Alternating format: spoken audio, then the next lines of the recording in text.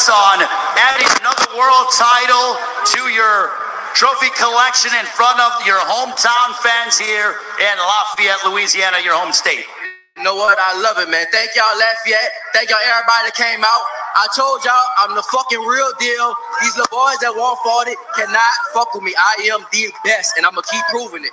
That dude that's a tough-ass dude. He never been stopped. He barely even never lost, and I fucking just dominated the whole time, stopped him. They can't mess with me, dog. I'm too unstoppable, brother. Well, hello everybody, and welcome to the 321st edition of the Boxing Asylum Nuthouse podcast. I'm your host, Steve Wellings, and joining me on the call so far, we have the solitary contender himself, champion to contender, who knows, Andy Patterson. Welcome to you, Andy. Hoping for a couple of the other boys to jump on soon as well. Ozzy and Rob are en route. Shout out to everybody in the chat. Haven't had a look in there just yet, but I'll take it there's one or two knocking about. We're going to get a guest on very shortly. We've got enough to get through this evening, actually. We'll have a look at the big fights scheduled for next week. We'll probably answer a few of your questions as well and delve into the crazy world that is the Bellew of the weeks. There's a lot of them flying in as usual, no doubt, much more as well. Let's start, Andy, in the fight capital. That is Las Vegas, and Saul Canelo Alvarez getting a win over Danny Jacobs. The score's pretty much spot on as far as I'm concerned. I had it 116, 112 to Canelo. I don't know what it was about the fight, but just left me feeling a little bit cold, I thought. I wasn't really sure what Danny Jacobs was doing. I know he had a good go. He landed some shots, but he seemed too happy at times to just coast along and maybe not get stuck in and follow the instructions of his corner. Where did you stand on Jacobs' performance, Andy, and the fight overall? I kind of know what you mean, especially about the kind of how the fight played out. I had it 116, 112 just for record for Canelo. I just think that, okay, it was an edgy tactical affair, so to speak, but I just felt that Canelo had the final say in most exchanges. His jab was very, very good, especially when he doubled it up. It was like a sledgehammer landing. Worked the body when he had to. Jacobs, I just thought he missed quite a number of shots. For whatever advantage he tried to get with a no weighing in for the second day weigh-in, he's just basically kind of thrown away that advantage, or that money for an advantage that he never seemed to have used, which would probably try and maintain size, maybe try and deplete himself or try and rehydrate himself, so he wasn't depleted in the ring. He's failed to do that. So in the end, Canelo, in my opinion, was a worthy winner, mate. Thanks, Andy. Joining us on the call now. Delighted to have a big winner from last night. It's John Ryder. How are you, John? I'm good, mate. I'm good. Thanks for having me on. Thank you very much for joining us. You must be absolutely buzzing at the moment. A big win on a fight, on a show of such magnitude. Mate, yeah, you know what? I mean, I got to sit ringside for Canelo Jacobs, and what an atmosphere. The Mexicans really know how to have a good time at a show and really make the atmosphere come alive. What was your opinion of the main event? And then you were sitting there watching the best of the best, Canelo and Jacobs going at it. We're just talking about it now. How did you see it play out? I think that is genuinely the problem. It was the best of the best, and they often nullified each other's attributes. I mean, there was a lot of shots thrown and a lot of shots missed, and it probably made it closer than it looked or seemed, but I feel like it was a real close fight. Jacobs maybe started a bit too slow and had a bit off in the middle rounds, which probably ultimately cost him. But I mean, it's always going to be hard to beat Canelo in Vegas on points. Yeah, it certainly would be. They're looking at Canelo obviously going on to have the third fight with Triple G. If that comes off, how would you see it going? I think more of the same from Canelo, really. I think GGG might be just past his best. And yeah, I think it's Canelo's time. Just looking back at your fight then, obviously, what was the plan, John? Was it to box your way in, see what happened? And, was that the plan, but you obviously caught him and just went with it? Yeah, pretty much just, I've been watching tape back of him. He's always dangerous to the first four. He's got a high guard for the first four. Comes in swinging a bit. So it's always just a plan just to be sensible, box by a jab, counter punch. But yeah, I mean, I was as surprised as anyone when the knockdown came in the third round. He looked quite a powerful guy. He'd been sparring with Canelo as well. Had you had a good look at him beforehand, and did he box the way you expected? Yeah, I think he started. He came out a bit slower than I expected. I thought he'd come out swinging from the start, but he was very negative in the first round. Hence the boos from the Mexicans. But they always want to see a bit of blood, don't they? But Yeah. Yeah, no, I was just happy just to get the first round in the bag and just win round by round. And I mean, I was planning for a long night, maybe a late stoppage, points win. But yeah, when the knockdown came in the third round, I thought the first one might have been flashy, it might have come back strong. But after the second knockdown, I thought the end was pretty near. And the punch that you caught him to start things off in the third round was the same right hook that's worked so well against guys in the past, like the likes of Patrick Nielsen, for example. Yeah, I mean, it's a real shot of mine. I think that shot has done the last 4 opponents. Hence with the body shot with Sorokin, but yeah, the right hook's probably now my best shot. Yeah, it's the honey punch at the moment. You mentioned the last 4 opponents. You're really in the form of your life at the moment. Yeah, no, you know what? I feel great. I'm on a real high. I'm on a crest of a wave. Do you know what I mean? I don't want this wave to stop, but it's a great thing. I think someone tweeted yesterday the last 4 opponents at 89-2, and I think, do you know what? That's just shows how strong I'm feeling, how well I'm boxing, and the level I'm at now. Just moving forward, then you snared yourself a belt, obviously. Given your position, you accepted the Lemieux fight and this fight as well, obviously, against Akawi. You took a bit of a risk, really. Yeah, I mean, I could have sat back and just waited on the manager position, but there's no value in that, I don't think. You end up getting stale and stagnant. You end up getting a bit despondent of the sport. So I just wanted to keep busy, and I mean, what a show to keep busy on. It was a great event. Yeah, they're talking about Callum Smith. He's fighting on June the 1st in New York. So technically he could be tied up there for a few months. So what do you do with yourself now? Just enjoy this victory. I've got a baby due in August, so I'll spend a bit of time being a dad to my daughter and a partner to my missus, and just live a normal life for a couple of months and help out where I've not been helping out for the last few months, and yeah, just live a normal life, then get back to the boxing soon. Yes, certainly. Congratulations and good luck with all that as well. So regarding the politics of the belt, not concerned about that at the moment? No, I believe my time will come. I've spoke to Eddie, and he says that I will get my shot. So I'm happy to take his word for it, and yeah, I believe my shot will come. And as for Lemieux, would you think you'll end up fighting him in the future, or is that sort of slipped by now? I don't know. Never say never. Do you know what I mean? It's always a big fight. If the timing's right, then we'll take it. But we've got to do what's right for me now. Certainly, and you've earned it as well, John. Thank you very much for joining us as always, and you have the best of luck going forward, man. Thanks a lot. Thanks for having me on, and thanks for the support. Cheers, John. All the best now. Thank you, mate. Cheers. John Ryder there, Andy. We will be talking about his fight shortly, but fresh over in Las Vegas. He's done the business again, and he's just gone out and just consistently beating people. He was very calm last night. I was obviously well kind of late replacement opponent and stuff. So as he says, he was slightly negative. I wouldn't say he was slightly negative, more like Akawi was more negative. He was kind of on the back foot. You could hear the boos, as John was mentioning there. But the punch that turned it all around was that short right hook on the inside. Was absolutely fantastic shot. Kind of got everything behind it, and it just changed the whole complexion of the fight. And I'm glad they actually got it done early actually as well, because you just never know any type of cards and that as well. If it got kind of dirty in that, it could have been cuts. It could have went to cards, and so I'm glad to see they got the stoppage. Gets his stock up a little bit as well. And I'm glad you asked about the politics side of things, because I think it's Smith's the super champ, and is it Canelo's got the other belt and stuff. I noticed that was a final eliminator, but also it was listed as some sort of interim belt there last night as well. So I don't know if that's true, but yeah, just WBA politics, I suppose. But I suppose at this point, the main fight to probably happen would be to fight Callum Smith. But I know you mentioned he's got a fight lined up and that.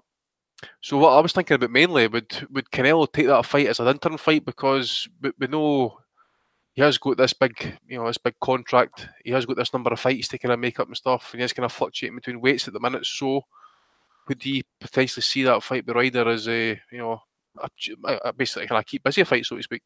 Yeah, you never know. He might fluctuate on up. The thing is, Ryder won the interim title. If you click on the interim title, that then goes back to Canelo having previously fought for it against Rocky Fielding. So I must admit, Andy, I'm out the loop here on who's winning what. It seems Canelo won the interim belt, the same interim belt that and then vacated it. That Ryder won last night. That's what BoxRec seems to be telling me. I'll be honest with you. I don't even know.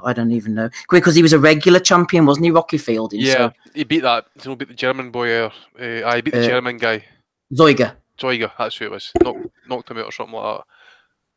yeah. But, so I think Canelo holds that regular title bullshit.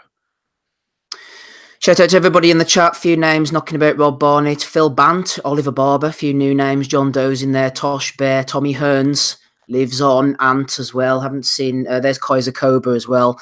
Welcome to Rapping, Rob Kelly. Rob, let's bring you in then, shall we? Any sign of Chukwu, no? No sign of Chukwu yet. I'll timestamp it when his ass turns up there, just Rob. Make sure to put that in the timestamp. That's a new feature for our avid listeners, of course. Every episode on YouTube is now going to be time-stamped with the subject matter that we discuss over 2.5 hours every fucking week. Got to stick with the times. Got to stick with Rob, I believe you're going to do the time-stamping this week. Now, Rob has volunteered, everybody. Yep. On his lunch break tomorrow. He's not going to have any dinner. He's going to sit and do the time-stamping. Congratulations, Rob. Definitely. Well done. For nothing. You wouldn't even buy us a pint, you main gets. Go and get on that Patreon, then you can make your demands at will. Buy us a drink, you main gets. Right, Rob, let me get you in with a question here because I haven't mentioned this to Andy yet. We've started discussing the fight. We had John Ryder on. You just missed him there, but congratulations to John. Oh, well done, John. I'm sure you echo those sentiments as well. Talk to me about Danny Jacobs. One thing I noticed last night, obviously, was the fact that he kept going southpaw all the time. Was that a good move? Was that a bad move? He looked uncomfortable to me. Now, people might say, okay, he's going southpaw, Rob, to try and change things up and maybe try and confuse Canelo. Canelo's too experienced. This is a guy of the highest caliber. If Canelo's going to be confused by somebody going southpaw, then he's in trouble, you know what I mean? Well, I did say last week after Rungvisai tried it was the switch from orthodox to southpaw, the new shoulder roll, because ever since Crawford's made it his thing to do, as everyone copycat. I don't know, strange. I thought it was a strange performance from Danny Jacobs, in terms of the fact that he didn't seem like he went for it. Now I don't know if he was scared of Canelo's power, whether there's a bit of pop on those counters that just made him wary about getting knocked out, but he was pushing a little bit with the jab. I mean, I thought it was a battle of the jabs for the first 2 or 3 rounds, but Canelo was coming off the better with the jabs. Danny Jacobs was kind of pushing his jab out, and for the bigger guy, he didn't really seem. I don't know. I thought it was a strange one. He didn't really seem to be as in the fight as he was against GGG, which probably says a little bit more from Canelo. I think Golovkin can be a little bit more stagnant when he's right in front of you. Canelo has to be said. You have to give the guy credit where it's due. His head movement, his slipping his shots from the inside is like he used to be good at it, and now he's excellent at it. He's really, really good. I used to kind of laugh at people comparing him to Tony. I still don't think he's that good, but the way he just slips out of distance, slips over to the left or the right, just makes you wary about throwing, and then he counters. And the key is countering. When you make the guy miss, you have to make him pay. And Canelo does that in abundance. So I thought he was a clear winner, and it's kind of an easy night for him last night. The one thing I'd say about switching to the southpaw stance was it made it easier for Canelo to drop that left hand to the body. So he was struggling to find Jacobs to the body for the first couple of rounds. Straight right hand as well, mate. Yeah, and a straight right hand as well. But that left hook to the body, he wasn't really trying to go to the body. He was using the right to go to the body more so. And then when Jacobs moved to southpaw, he just dipped it in easily. And yeah, like you said, he's super experienced now. 51 fights, obviously turning pro at 15. He's done all that road work. And he's fought top guys for the most of his career, Canelo, regardless of what you think of him. And to be honest with you, as a Canelo supporter, it has been a little bit soured with the Mexican meat scandal. I can't really kind of let it go, but every time I'm looking at him, I'm looking for signs of the juice on him, and with Jacobs as well. But we have to take all that aside and take him on his merits. He passed his B sample, didn't he? So I thought it was an easy night's work for Canelo, and it's hard to see a middleweight that can beat Canelo at the moment. I can't see anyone out there that beats him. I know Eddie Hearn went straight to Andrade beats him after he got rid of one. When are they going to stop that nonsense? I mean, come on. Andrade, he might beat him if he bored him to tears, but he's not going to beat him in a fight. So it's interesting to see where does he stay. Middleweights is kind of light at the moment. Who does he fight? One of the Charlos on the basis of their last fights, they don't look like they pose much of a threat to him either. So I really don't know where do we get an opponent for Canelo that's going to test him. I know what we are going to get though. We're going to get that third Golovkin fight. Yeah, they're all ready for it now, aren't they? Yeah, Golovkin even like tried to turn heel, I think, with some of his tweets last night to say that was a nice sparring session and that they didn't give anything to the fans. So, watch State of this space. Golovkin last night, man. Looked like a transgender makeup fucking model, Dude, by the way. that's what I was going to say to you, man. He's like, he looked like he was kind of one of those holiday reps. What was the fucking show again years ago with Sue Pollard in it? Oh, You know the one I'm talking about. Heidi High. Heidi High, yeah. He looked like he was sort of breaking into the fucking wardrobe for Heidi High last night with the yellow blazer on him. Please, I know. Michelle, come on. Shout out to the younger listeners there, Bob, who might not remember that. big drama show. So yeah, I don't know. We're going to get Golovkin Canelo 3, and for me, there's only one winner in that one. Rob, just picking up on something you said there. Actually, we had a question coming from Declan Graffin, which is similar to something you were talking about. He said, I'm a big fan of Canelo, but what is the panel's opinion on his physical makeup? Seems to be ripped since the first Triple G fight and has developed a chin of granite. He goes from getting badly rocked against Cotto's brother to taking flush shots off big punchers like Triple G and Jacobs and not blinking, still getting benefits off the Mexican meat, ? I don't know. Like, it's hard to... I don't know all the training you can do. And from my knowledge of steroids and PEDs, I don't know if it can make you get a better beard. I mean, I think people read way too much into that. Cotto's brother, he didn't even get knocked down, dude. Like, he got wobbled for a second. He was in banging trouble, but he was only a kid. It's boxing, you know. It's boxing, yeah. He was only a kid, and he didn't see the shot either, which doesn't help, you know what I mean? So, and he showed good powers of recovery, I think, in that fight as well, because he got rid of the guy in the next round. So, he's always had a beard as long as he's been fighting at the top level. The closest I've ever seen him to getting stopped was against Floyd, and I think that was just pure bewilderment. Like, he didn't know what to do, how to act, how to adjust in the ring, and it was a stage where I thought Floyd was going to take him out in that fight.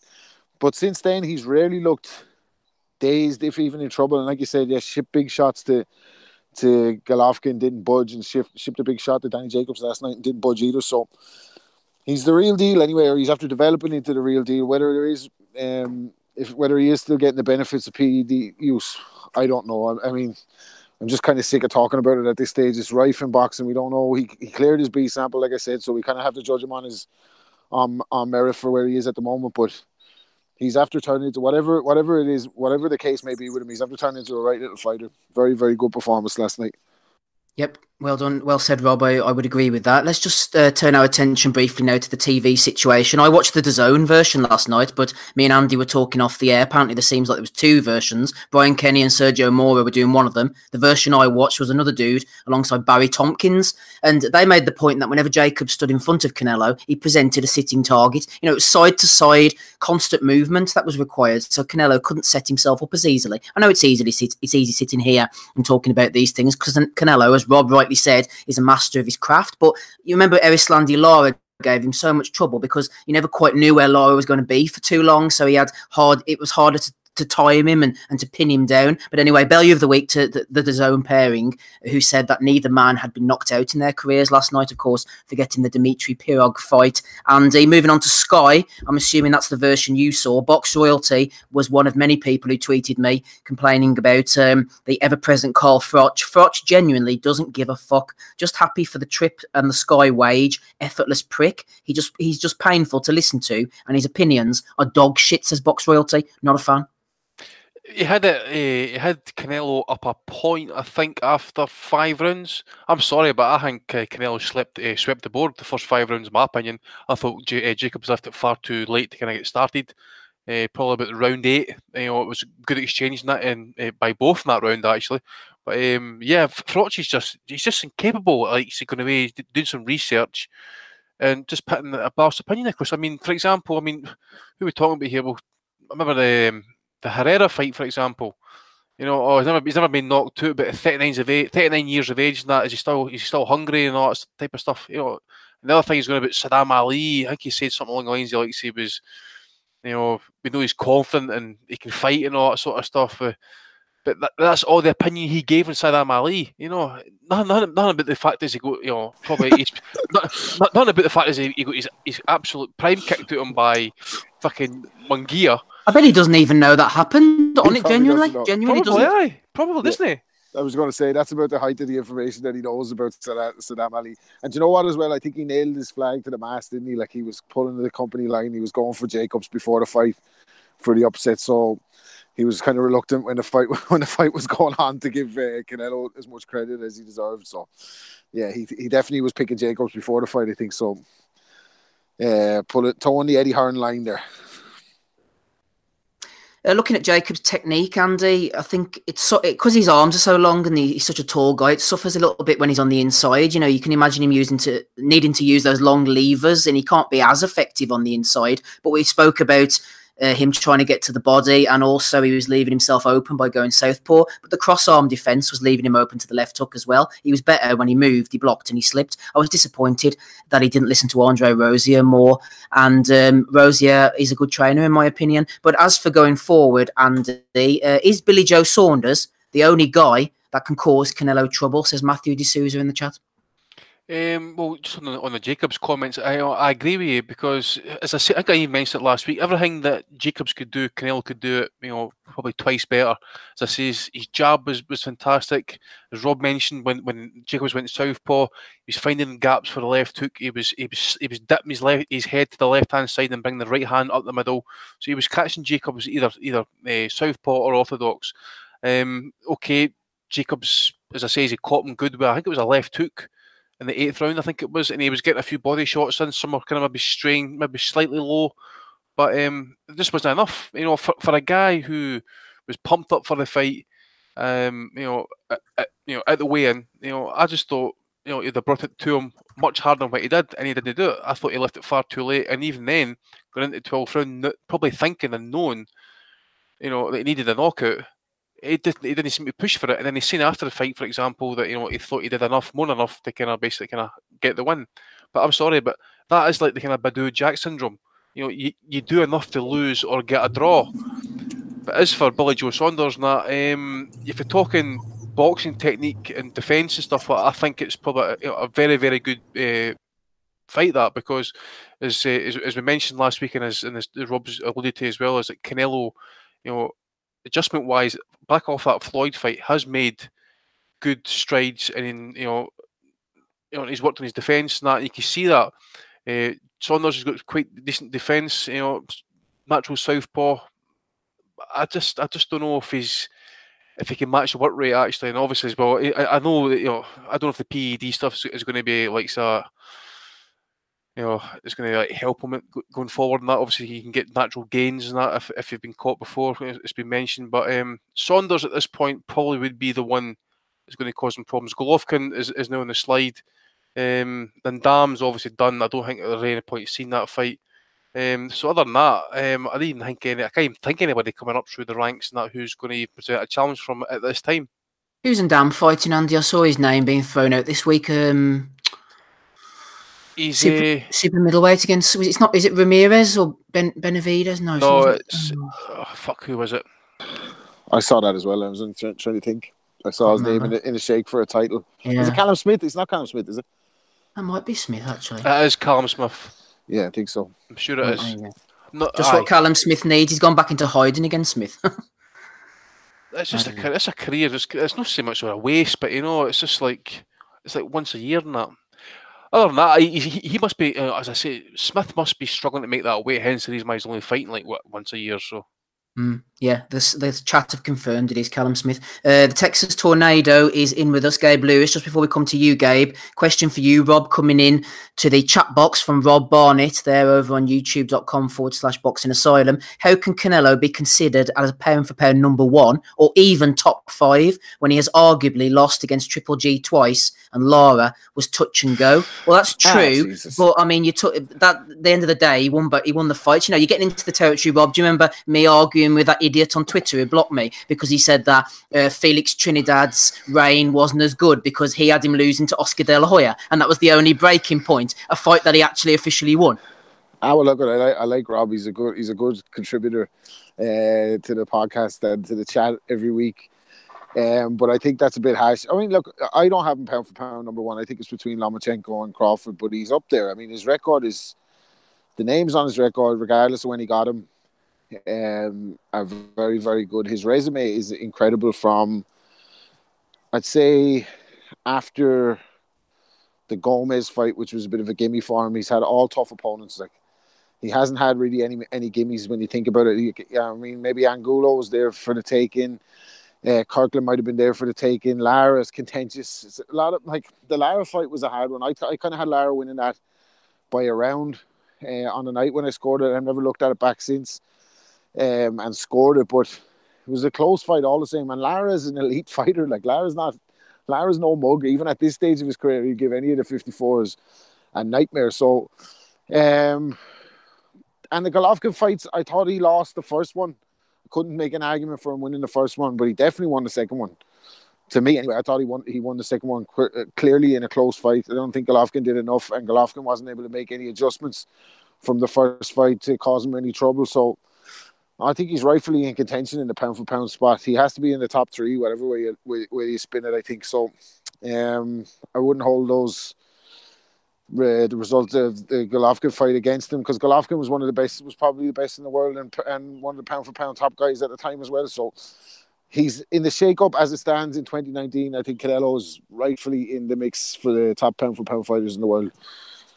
Yeah, in fairness to Rob, he did send a second message saying, I appreciate his record is incredible and he doesn't duck anybody, but to be considered pound for pound, great victories have to be clear-cut, and some of Canelo's biggest fights are far from it. Right, the only clear-cut thing I know right now is Gabe Lewis is ready to spew. Come on then, Gabe. I had it 116, 112 to Canelo. What did you score the fight? I had it the same score.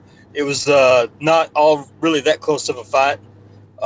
There was some rounds that I thought were semi-close, but I mean, I think it went kind of how I expected, without Jacobs moving in and out and changing up the range real well. He didn't have success. When he did have success, you could see him.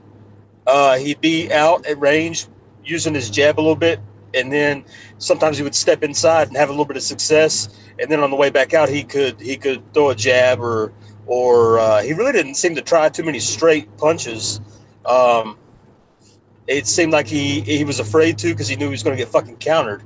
So really, I mean, I thought it was a great performance by Canelo.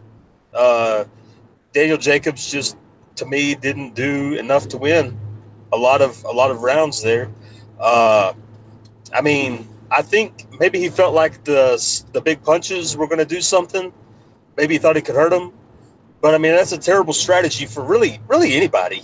I never like to see a guy bank on landed a couple of big punches. It just doesn't make any sense. You should, in my mind, step into the ring looking to have a plan to connect as often and frequently as possible. And he really didn't display anything of that nature. So, you know, I watched it. I felt like it wasn't really that close. I thought the fight overall was, I mean, it wasn't a terrible fight. Decent evening on that fight. I didn't get to see any of the undercard. But like I said, Canelo, his defense was what really did the trick. I mean, I felt like he was able to make Jacobs miss a lot, landed his counter punch, and like I talked about last week, he's developed into a really fine boxer. And I think that you saw that last night against a guy who maybe doesn't get a lot of credit for being a real good boxer. Pretty solid evening. Good stuff, Gabe. In the car, going out to a hit. Who knows what's in that boot at the moment? We can only guess, I suppose. The chat are discussing Jarrett Hurd, actually. It's a snake. It's a snake? There you go. Gabe out trapping. Goddamn rattler. Goddamn rattler. Maybe Gabe could get bitten live on air. Who knows? Is it Sergio the Snake Mora? Or is Gabe going to go? He is not allowed in my vehicle. Is it going to be Gabe or serial killer? The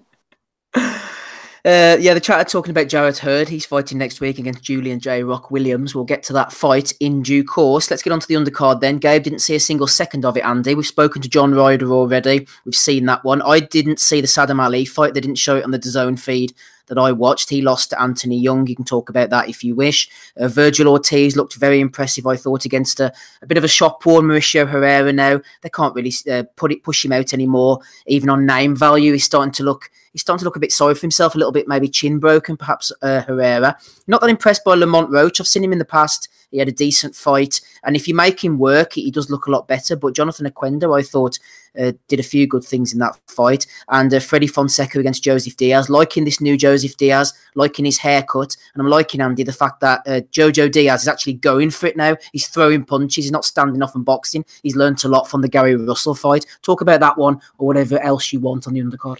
And he also became the vacant WBA Gold Super Featherweight Champion. Amazing. Well done to him. Well done to him. No, I seen the Ortiz knockout. It was pretty emphatic, wasn't it? It was just more like along the lines of Herrera's. What is he, 38, 39 now? He has been a good servant. One of those guys, I always felt sorry for him when he fought Danny Garcia. Should have got a decision, but just a shame for him. And other than that, on that card, I didn't see Diaz. I think I was still asleep at the time, and John Ryder obviously as well.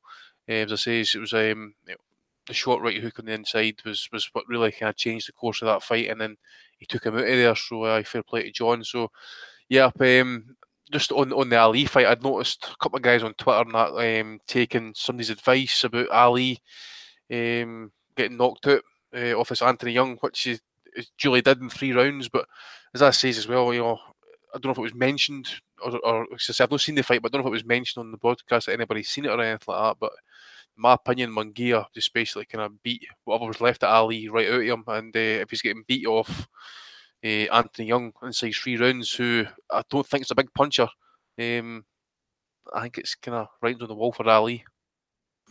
Yeah, the writings on the wall for Ali. Regarding Herrera, the only person I really remember working him over was the talented but frustrating Frankie Gomez, the guy who could never get down in weight, but he always had the ability, and a few trainers tried, but they couldn't do anything with him. He really looked good against Herrera, and he was an excellent fighter, Gomez, but no discipline, all the ability in the world. That's the way it goes. Rob, you're putting your ability to good use. Anything from the undercard that you managed to see? What version did you watch of this show, by the way? I watched bits and pieces of it on different feeds this morning, so I didn't stay up and watch it last night. I tried to, but I'm just old now, dude. You know what I mean? Yeah, I'm the same, man. I'm the same, yeah. Unless it's a super fight, I'm not going to stay up and watch it live. But credit to John Ryder. I mean, I would love to see Sky fully get behind John Ryder now, because as good as his performances have been, he seems to be a big part player in the makeup. Now, I know John's a quiet dude, and he's very humble, and he doesn't trash talk anybody, but Adam Smith loves a story. And what story is better than John Ryder's? Like, you lose to Nick Blackwell, lose to Billy Joe Saunders, what's the other loss on his record? Arfield, is it? Was it Jack Arfield beat him, or Rocky? He fought Rocky Fielding. Rocky Fielding, I thought he won that fight, but he lost the decision, and you're thinking, where does he go now?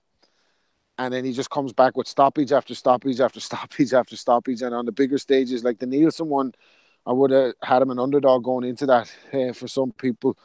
Brilliant right hook in that fight, and that right hook is after becoming his money punch since he moved up to 68. Absolutely fantastic shot to get the ball rolling last night. And I like that he had a bit of the killer in him, where he got rid of Akawi afterwards, after having him hurt. Shout out to referee Jay Nady, who took a punch in the stomach as he was calling the fight off. As Akawi tried to throw back, he said, "Good shot. The fight's over." So I don't know if you caught that on the feed, but it's what I saw Akawi going, "Fuck." Yeah, it was comedy value. Like he went, yeah, I clocked it. It was a right hook, I think. Yeah, he went, "Ooh, good shot. Fight's over." Good for John Ryder. Like, and I hope he wins the title outright, because if anyone deserves it, it's him. And what a story that is. Like, forget you, Dave Allen. That John Ryder, to come back from losing to Blackwell and Anfield to get to where he is now at 68 is absolutely unbelievable, and he deserves all the credit. Not just because he comes on the asylum, and not just because he's distantly related to me or whatever, but he's everything good about the sport. Dedicated himself to it. Like, there was a time where he was going to quit and become a bouncer. You know what I mean? So he was finished with Hearn, as somebody mentioned in the chat, wasn't he, basically? And then didn't he come back on like a fight-by-fight basis? Well, I felt like Hearn threw him under the bus with the Feeling one. Fighting Liverpool. Didn't get the rub of the green on the cards, despite I thought I wouldn't say it was a close. I know it was a close fight. Feeling's going to give you that with his size, but I thought John did enough to win that fight 7-5 that night and didn't get it. So you could see he wasn't in Hearn's plans really. It was Feeling, but he's gone on the road, done it the hard way, and he's come back. He's put himself back in the picture at Sky. So I'd like to see them fully get behind him in terms of getting him a good payday now, because he deserves it.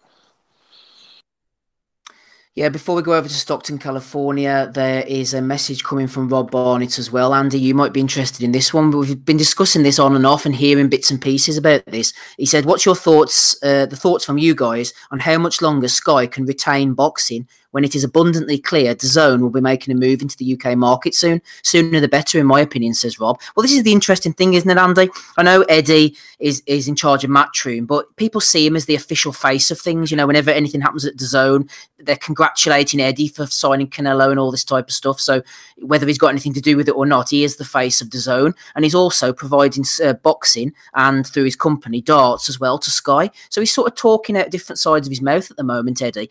You know, heaven forbid. But anyway, where's this going to end? Because I've said it before, you've got DAZN going on about the death of pay-per-view. Oh, doing all these little memes, you know, smashing up the pay-per-view. When on the other side, you've got Sky trying to sell the same thing to the UK subscribers who are going to be seeing this on Twitter and Facebook and all these other platforms. Oh, the end of pay-per-view, DAZN, the end of pay-per-view. Oh, buy Joel Miller against Anthony Joshua for £20 at 4 a.m. on a Saturday night. Oh, no, sorry, Joel Miller's out now. You've got Andy Ruiz in instead. Or if you're not happy with that, you could maybe buy Dillian White against Oscar Rivas instead. You know, what do you mean you've never heard of Oscar Rivas? He had a great win over Bryant Jennings. That's £20 as well. And then meanwhile, you hear in the background echoing, death of pay-per-view, death of pay-per-view. How can Sky and DAZN continue like this for much longer? Well, I think it really depends on what kind of content DAZN's really going to be putting on their subscription. I mean, I understand that there's no available in the UK until next year. Is that right? Apparently so, yeah. Because they've not got right to the content and that. I mean, I'll put it this way: if they're going to come into the UK market and they're going to have like all the football, so we're not talking like your shitty MLS and Chinese football. If you're talking like Germany, Italy, France, England, and all that type of thing, and then you factor in the box on top of that, and say you get the fights with Japan, America, like, and you get all these. Last night was supposed to be a big fight. You know, I'm seeing Americans complaining like fuck because of the state that DAZN set up. It just felt like a kind of your bog standard Friday night fight card, so to speak. You know, rather than like suppose pound for pound #1 fighter in the world fighting or trying to unify a division.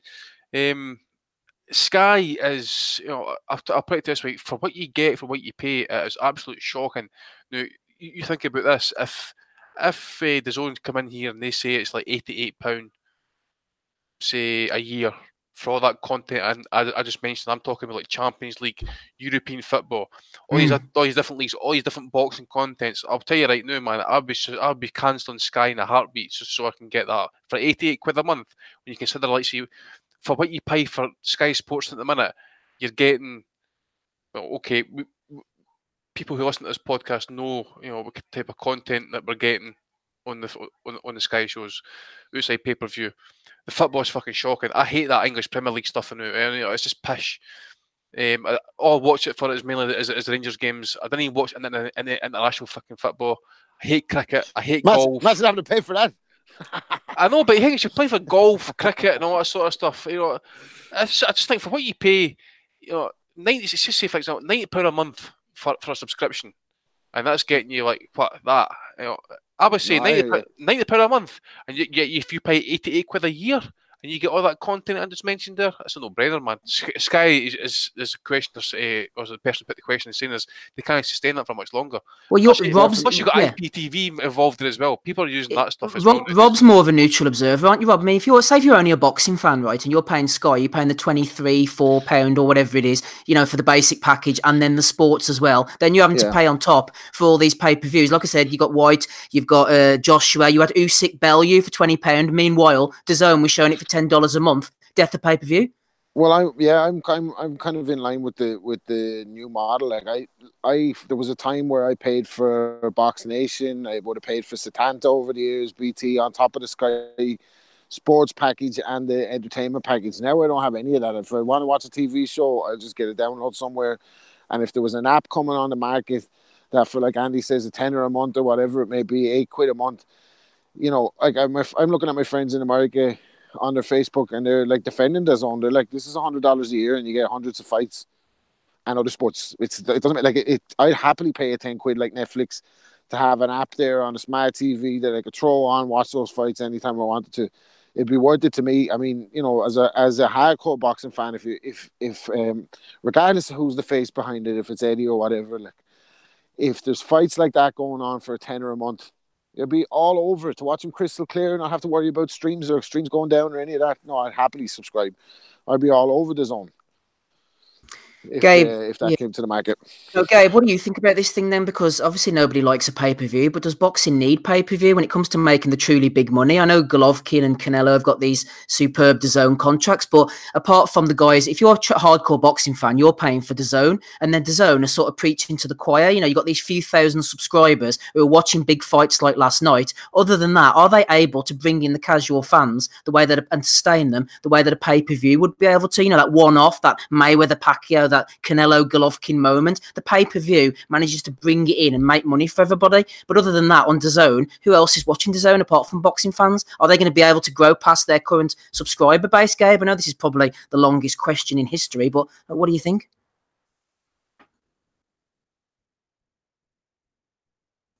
Sent him to sleep. You must have crashed the car at the question, mate. I don't blame him, to be honest with you, Andy. I was freaking boring myself towards the end of that. Maybe the rattlesnake got a hold of him. I was just thinking, actually, Gabe's gone altogether. I was just thinking about this the other day in terms of like true pay-per-view fights that have gone on in my lifetime. So I'm talking super fights. So in my lifetime, I've lived through Hagler and Hearns, Hagler and Hearns I don't remember because I was only like 5, but I remember clearly Leonard and Hagler. I remember Tyson Spinks, Tyson Holyfield, and then Floyd Pacquiao.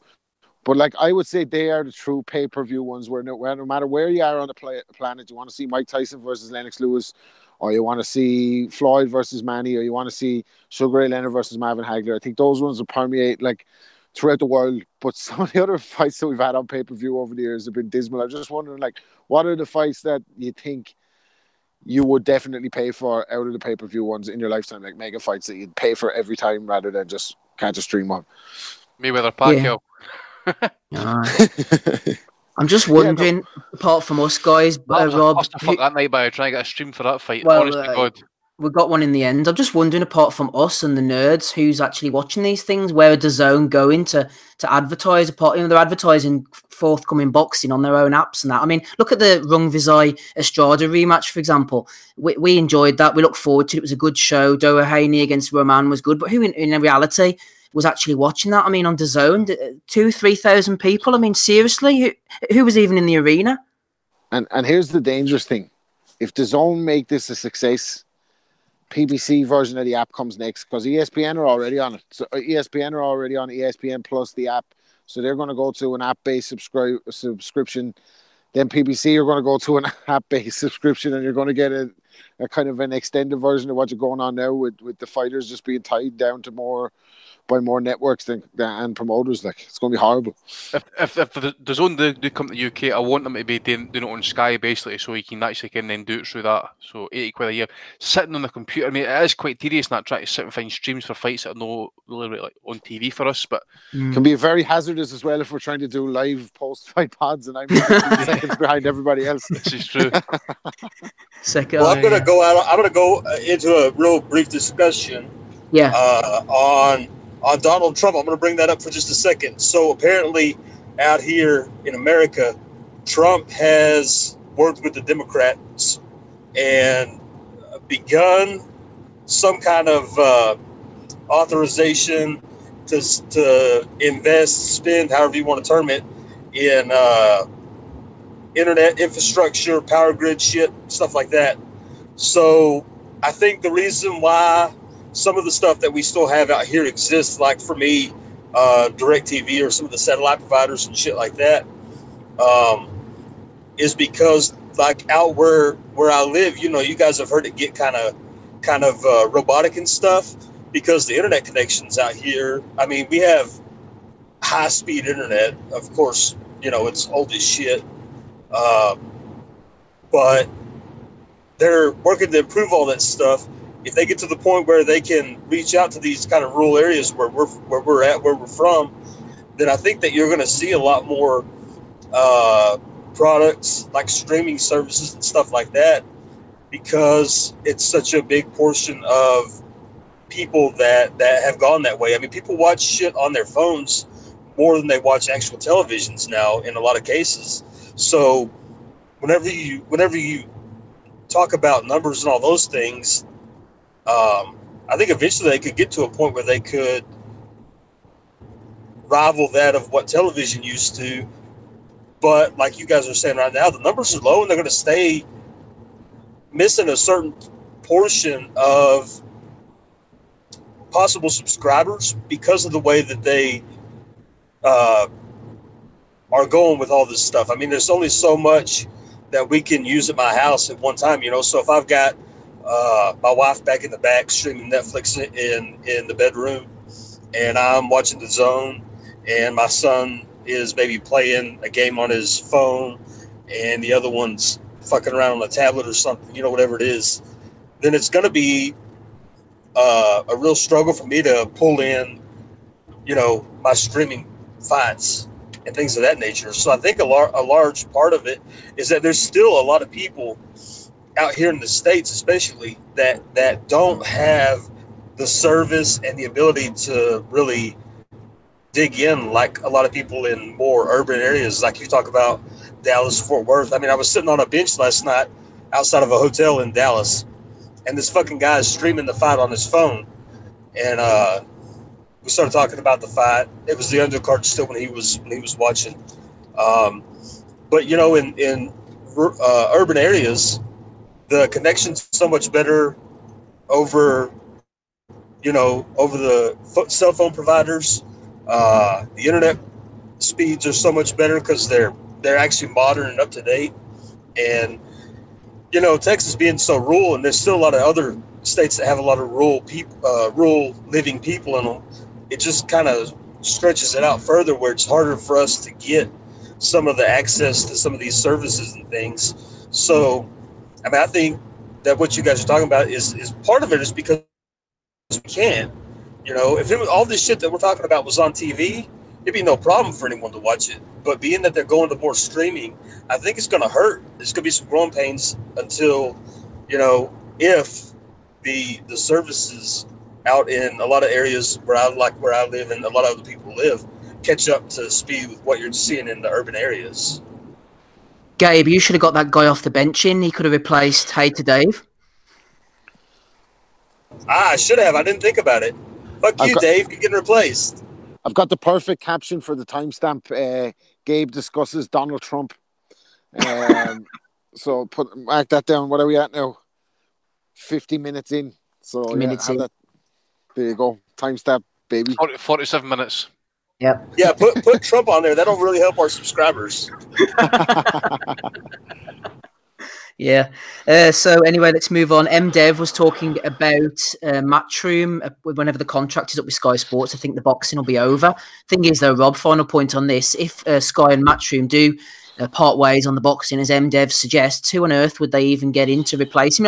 It's okay saying Matchroom is serving up shit. We'll get, Frank's over at BT, not doing a great job either. I mean, who else are they going to get the domestic boxing from? Got the answer for you. Don't worry about it. Got it covered. Hennessy Promotions. Yeah. Or the return of Kelly Maloney to Sky. So it's going to be in good hands. Don't worry about it. Oh, good hands indeed. But Eddie's going to go where the money goes, where the money is. Don't be under any illusions. I mean, if for Sky, the platform. If there's one come away with a big check, it'll be the future. So, yeah, Matchroom is going to go where the money is. You can smell Eddie over there already, can't you? Jacobs pushing at the way in. I saw it. I've never seen him as happy. I was going to say that's the biggest impact he's had. Tevin Farmer at ringside with a bit of intense beef as well. Devin Haney, the new Mayweather. All the boys. But I never saw him so happy as when they had a little bit of press conference beef. That had Matchroom written all over it, didn't it? Like, he's definitely said, look, put the nut on this guy, like in the press conference with you. We need some app subscriptions here. Big smile on his face afterwards, like, with his blazer. Him and Oscar both had questionable blazers last night. Be some party with them boys in Las Vegas last night. Who was wearing the fishnets and who was doing the Charlie? That's what I want to know. I don't know. We'll leave it down to the imagination, shall we? Right, let's go on to the next card then, Andy. ESPN. Enjoyable show, actually. I enjoyed the two main fights. Anyway, I didn't see the local showstopper, Gabriel Flores Jr. They were bigging up on ESPN, but I did see German Ankayas managing to stop our friend Ryuichi Funai and also Artur Beterbiev against old Hot Rod Kaladzic. Apparently, Kaladzic had hand problems, they were saying on the telecast, Andy. We were wondering last week why he'd been missing in action, but he'll have head problems this morning after taking those Beterbiev shots. Explain to me how he is a Serbian, by the way, other than the name, because he doesn't look like a Serbian to me. That's why I couldn't remember him for that Marcus Brown fight you were trying to explain to me last week. Oh, yes. He must be American-born or gone over there very young because he doesn't sound very Serbian either. No, I don't know what the situation is there, but I'll tell you the situation is this. He didn't deserve or even look like he belonged in that ring there last night. I don't care if he's ranked. I think he's ranked in the top 10, top 15, one of the bodies against IBF at least. But he just didn't belong in there. And I thought it was quite telling that the doctor was up in the ring apron twice. Basically, kind of saying the referee went to kind of like basically, you stop it because the guy just couldn't defend himself. He was taking heavy punishment. But Terbiev, every punch he threw was heavy, it was thudding, and the guy had no answers to it, and dropped heavily, and then stopped. I suppose it was just there was 0 point in him being in that ring there last night. As okay, but Terbiev's had his problems outside the ring and that with promotional stuff, but surely, Top Rank are going to step him up after this. Callum Johnson gave him a bit of a fright, I suppose, the first round, but ultimately got stopped. He goes 12 rounds, I think it is, with one of the German guys, and then this. So I really think, he's constantly talking about Kovalev. He's wanting unification fights and stuff. So I think it's now time. I don't know if the Kovalev go be ESPN as well. I think I'm right in saying that as well. So you would think that a fight could actually be made on that platform, but I don't know. Need to just make that now, don't they? Let's get on with it. He must be he's well in his mid-30s now, I think, but Terbiev. It's this point now is he either going to make up these shitty defences of the IBF crown, or he makes a unification fight, or he tries to fight some of the better or bigger names and stuff. Kovalev sounds like he's tied up with Yarde at the minute. I don't know what's happening with Bivol. Obviously, there's a situation there with Matchroom and Top Rank. Gvozdyk, I think he's with ESPN. I think I'm right in saying that. So maybe that's a fight that can be made. But either way, I don't care. I want to see the guy tested because the guys that he's fighting are basically C-level operators, or at best, like especially amongst the European guys like Callum Johnson, who are probably like European level at the absolute peak. But there's nothing there whatsoever that's kind of saying to me that anybody's going to be testing them anytime soon. And it's a shame because maybe Sully B, Marcus Brown, maybe, I don't know, but I noticed one of the guys ranked with IBF, one of the German boys, I think he's fighting Krasniqi. Heitel against Krasniqi. That's next week, isn't it? Yeah, it's a Hertel. I thought it was a guy, Sven Forling, which is different. Okay, so it's the wrong guy I was thinking about then. No, yeah, I just want to see him in the better opposition at this point, and I don't know, mate. It's just at the minute, it's just meh. It's just for me. Yeah, there's a lot of champions and challengers, and I just want to see them get stuck into each other, I suppose. As for Ancajas, I mean, it was a good performance from him. Actually, I'd heard on the feed that he'd actually changed up his camp this time, went more into solitude. I think he lived on an Air Force base or something like that, and did his training there, broke away from the usual habits and stuff. And I thought it maybe showing that actually, okay. I thought he was more aggressive at this point, maybe try to make a statement, but I think it's more along the lines of, like, say, his opponent, who was typical Japanese, stand up, tough. But at one point, I think it was about the 5th round of that, it was starting to get a bit uncomfortable. He's too tough for his own good, man. Stereotypical Japanese warrior. Oh, it's kamikaze, man. He was just taking punishment, and it was just getting really, really bad at one point. You're saying to yourself, I think Tim Bradley mentioned it. Says, well, at what point do you say enough's enough? Because this guy just isn't going to quit. He just kept coming forward, trying his best, eating shots, and you're saying to yourself, right, okay, pal. I'll put it this way. When I was watching that fight and I heard the commentary, and I'm watching some of the punishment this guy's taking, I'm saying to myself, can you imagine another Ali Frazier third fight happening nowadays? There would be nobody will have a stomach for that fight going into the 15th round or the 14th round the way it did, because it took a special fucking animal to sit and watch, say, two guys do what they did to each other. So I don't think we'll ever see a fight like that again, but I thought that's the way it was turning, considering the amount of punishment that Japanese fighter was taking. So how much is going to be enough? And To be honest, it wasn't even competitive. I thought he was just there as a kind of punching bag, and maybe that is the type of fighter that Cajas needs to make himself look good, because we mentioned it last week. He hasn't been looking good in his last 2 or 3 defences, so maybe he's got a niche now that he can fight these guys who are stand up, straightforward, come ahead fighters, because he will look $1 million against them. Yeah, the chat are talking about Josh Taylor against Ivan Baranchik there, and a possible final against Regis Prograis. At the top of the show, you will have heard me playing the Regis Prograis clip after he beat Kirill Relic. Quite an amusing one. Friend of the pod, Dominic Henry, alerted me to that Prograis clip. Enjoyed that one, so we got that out of the way. Also, Emily Rogerson's in the chat. Welcome to you, Emily, friend of the pod. She was asking last week if she was able to come on the panel. So, Emily, I'll see you in the chat there. Hit me up and we'll get you on tonight. No problem at all. As long as you have a microphone and a pair of headphones, we'll get you on, Emily. So, let me know. You're welcome to join at any point. Rob, anything from you on this card? Beterbiev against Kalajdzic. I thought that the doctor kept on having a word with the referee, a little whisper in his ear, saying, "Look, you're gonna have to keep an eye on Kalajdzic here. He's taking too many shots. His legs are a little bit wobbly. And as soon as he took the first clean shot in the round 5, I think it was, when he got stopped, or round 4, he jumped in and waved it off. But Beterbiev, he was quite wild. He can get hit, Callum Johnson dropped him as well. But he knows against guys like Kalajdzic who can't hurt him, he's just going to throw the bombs and get through him. Yeah, I'm not over the moon about Beterbiev. Like, I watch his fights, and I think he's very good technically and he can punch. So there's nothing like, but I'd say I just haven't fallen in love with watching him. Like, maybe it's because of the opposition, but he's only had 14 fights as well, so it's about time. I think he's started mixing it now, like Andy said, at the top level, so we see what he's really about. Potential Kovalev fight, potential Bivol fight. Let's see him. Like, we don't, you know what I mean? It's like potential Anthony Yard fight. We won't even need sparring for that one. Like, so, yeah. But I'm wondering if Emily comes on the chat or comes on the panel, will she sound like Brian King? I don't know. We're waiting to hear back from her here.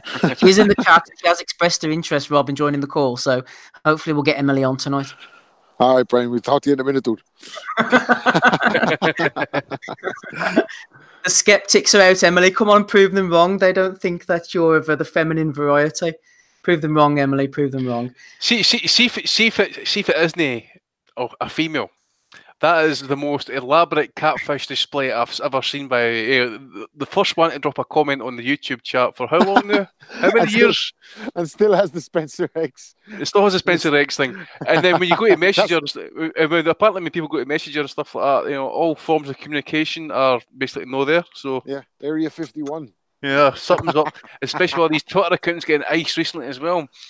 Me smell shite.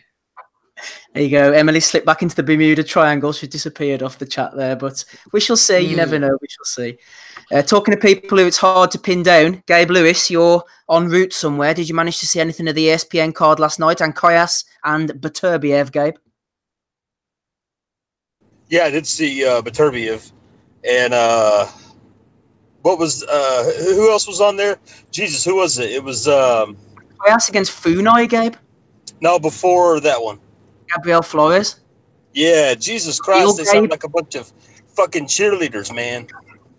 It was ridiculous. Did you see the ESPN feed or? Yeah, but I didn't see that fight. I only saw the 2 world title fights. Oh Jesus, it was. I didn't see the Ankaz fight, but ESPN sounded terrible. I mean, they literally sound like a bunch of fucking 12-year-old girls.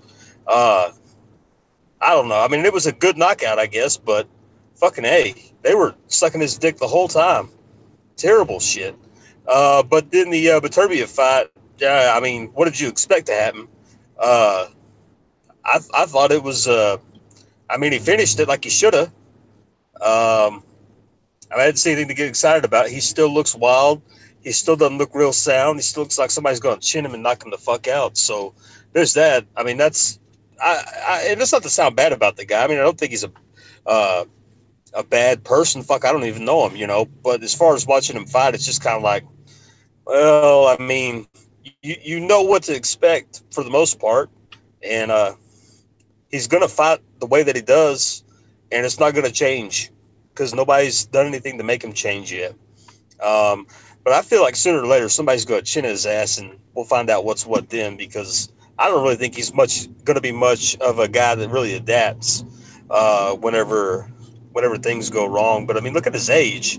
You know, at this point, to be fighting like he does, I don't see how you could viably put him in with a top-notch guy and expect him to come out unscathed in some shape, form, or fashion. I mean, he can go in and he could beat some really good fighters, but it wouldn't be a shock to me if when he does step up, he just gets sent right back down by, you know, the best guys in the division because of how, I don't know, technically unsound he looks sometimes, and because he seems to really just rely on being a solid puncher. So I'm not enamored with the guy. I mean, I'll watch his fights. I think I've seen quite a few of his fights, going back and looking through YouTube and some other stuff. But I mean, I don't see much to get excited about.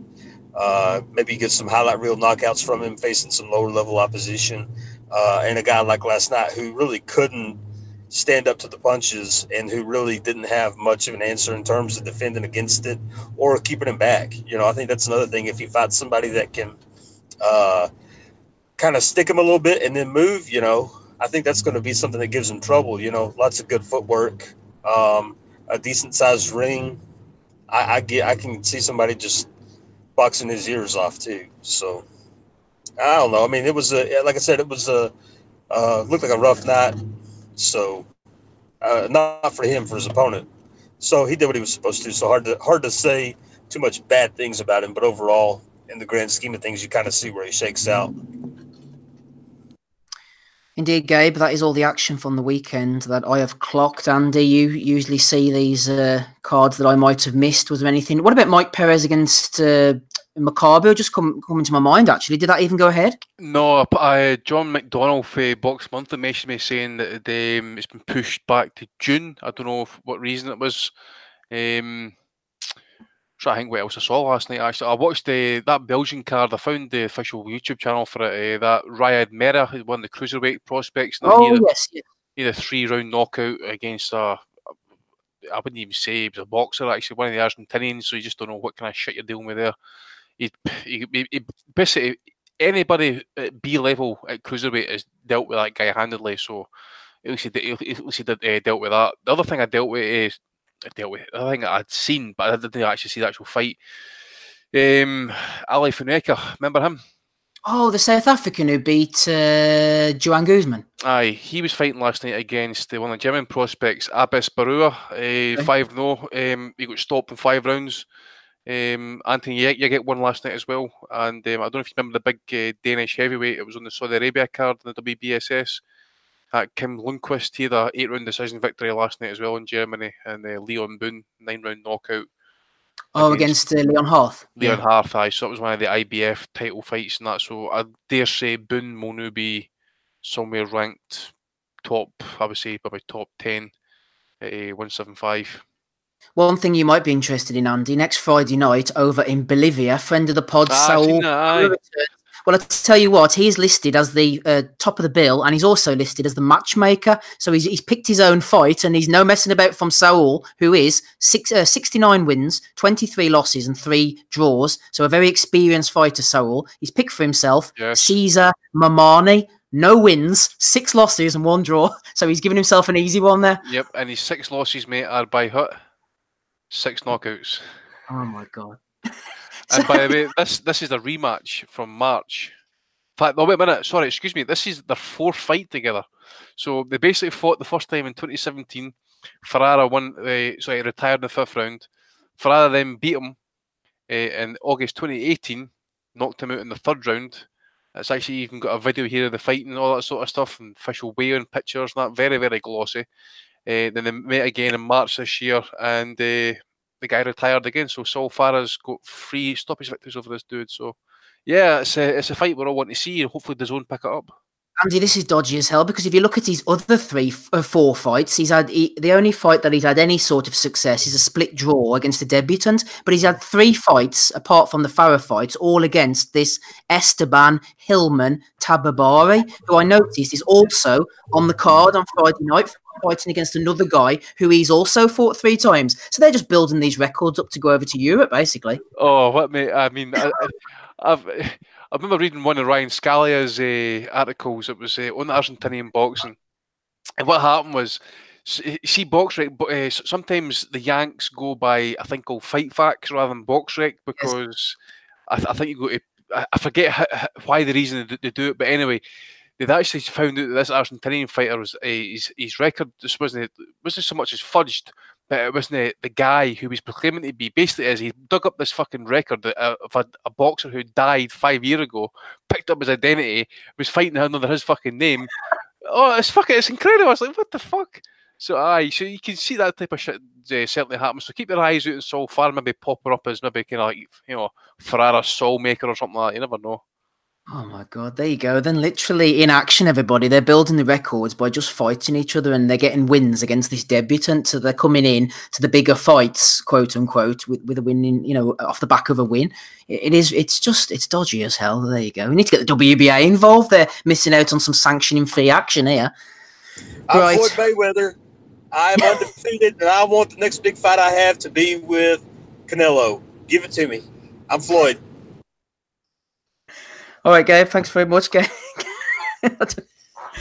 Mate, Gabe's shouting at the McDonald's guy through the window there. Ozzy's joined us. Welcome to you, Ozzy. John Doe threw in the chat a few minutes ago. Can you bring up all the bot accounts on the Canelo videos saying DAZN is such a great deal? They were literally copy and pasted comments in their hundreds. Well, we know all about this, don't we? This has been done before. Under Conor Benn, there was all these different accounts saying exactly the same thing, word for word, out for my dad's birthday, I think it was. Can't wait to get back and watch the Conor Benn fight. Brian King bought about 7 of them up all in a row under different names. We know they do this all the time. We need to get some Boxing Asylum bots maybe on the case.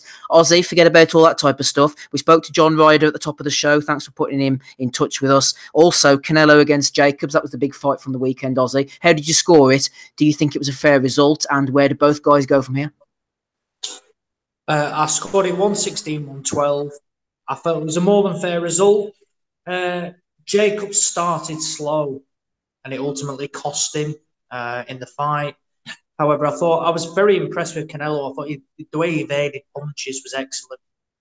And I mean, I'm seeing people, like the DAZN and, from the Matchroom side, a rematch is warranted, in my opinion, not interested. And from that perspective, I certainly don't think Jacobs is done at the top level. However, when he's fought Gennady Golovkin and Canelo, he's fallen short. For Canelo now, it's interesting really because apparently a third Golovkin fight is done for later in the year. However, I'll only see that when it happens. And from that perspective, I'm seeing people like, always interested to come to the UK and fight Callum Smith in the UK. Callum Smith needs to sell out the Echo Arena before he even talks about Wembley in that perspective. But Canelo lives on to be one of the biggest names in boxing. A legit victory. I have no qualms about the result last night. I thought it was more than fair. I think we all said on the pod last weekend a 116, 112 was a card that we get. I think we got a 116, 112, and there was a 115, 113 as well. So, in my opinion, more than fair. And Canelo will go on. Who against? I'm not sure. For Jacobs, I don't know really. It's interesting. I mean, they did mention about Eddie Hearn was saying about Demetrius Andrade will beat Canelo. In my opinion, I wouldn't mind. Well, why not match Jacobs and Andrade for that fight? Why not? Unless they're just literally, like they're feeding people to Canelo or something like that from a fight perspective. But otherwise, I'd happily see Jacobs and Andrade or something like that. Otherwise, for Canelo, I mean, they're talking about essentially to fight Callum Smith, it will be going up in weight. I'd still like to see the Billy Joe Saunders fight. I think Billy Joe would certainly has different questions and things like that. But I don't know, but I wouldn't. I don't know who we're going to see Canelo against. Likewise, I don't know who we'll see Jacobs against. What type of questions would Saunders be asking Canelo? That's the thing, isn't it? Where'd you get your gear from? People are trying to guess where Ozzy is. A few people, Ozzy, have said that you may be in a washing machine, locked in Joe Gallagher's basement, Adam Smith's cellar. What else have they said here? Ozzy in the GIMP box. There you go, in the shower. Where are you, Oz? Oh, me a bit echoey here. Well, I'm currently at Chorley Cricket Club. We've just had a double-header T20. So I've just come into one of the back rooms, so it might be why I'm a bit echoey, but I've just moved, so it shouldn't be as bad now. But we've got a live band on, so I'm trying to keep out the way before all the music takes over. John Doe says that's not Ozzy, it's a Matchroom bot. I'm definitely not a fucking Matchroom bot. Ozzy 43657. Not one of those. That's for fucking cool. There you go, everybody. Next Dedication. Next thing somebody will be calling me a Dave Allen cheerleader or a Rhinoette or something like that. So, like I said, I may have had a few Stellas, but I'm definitely not any of those fucking things.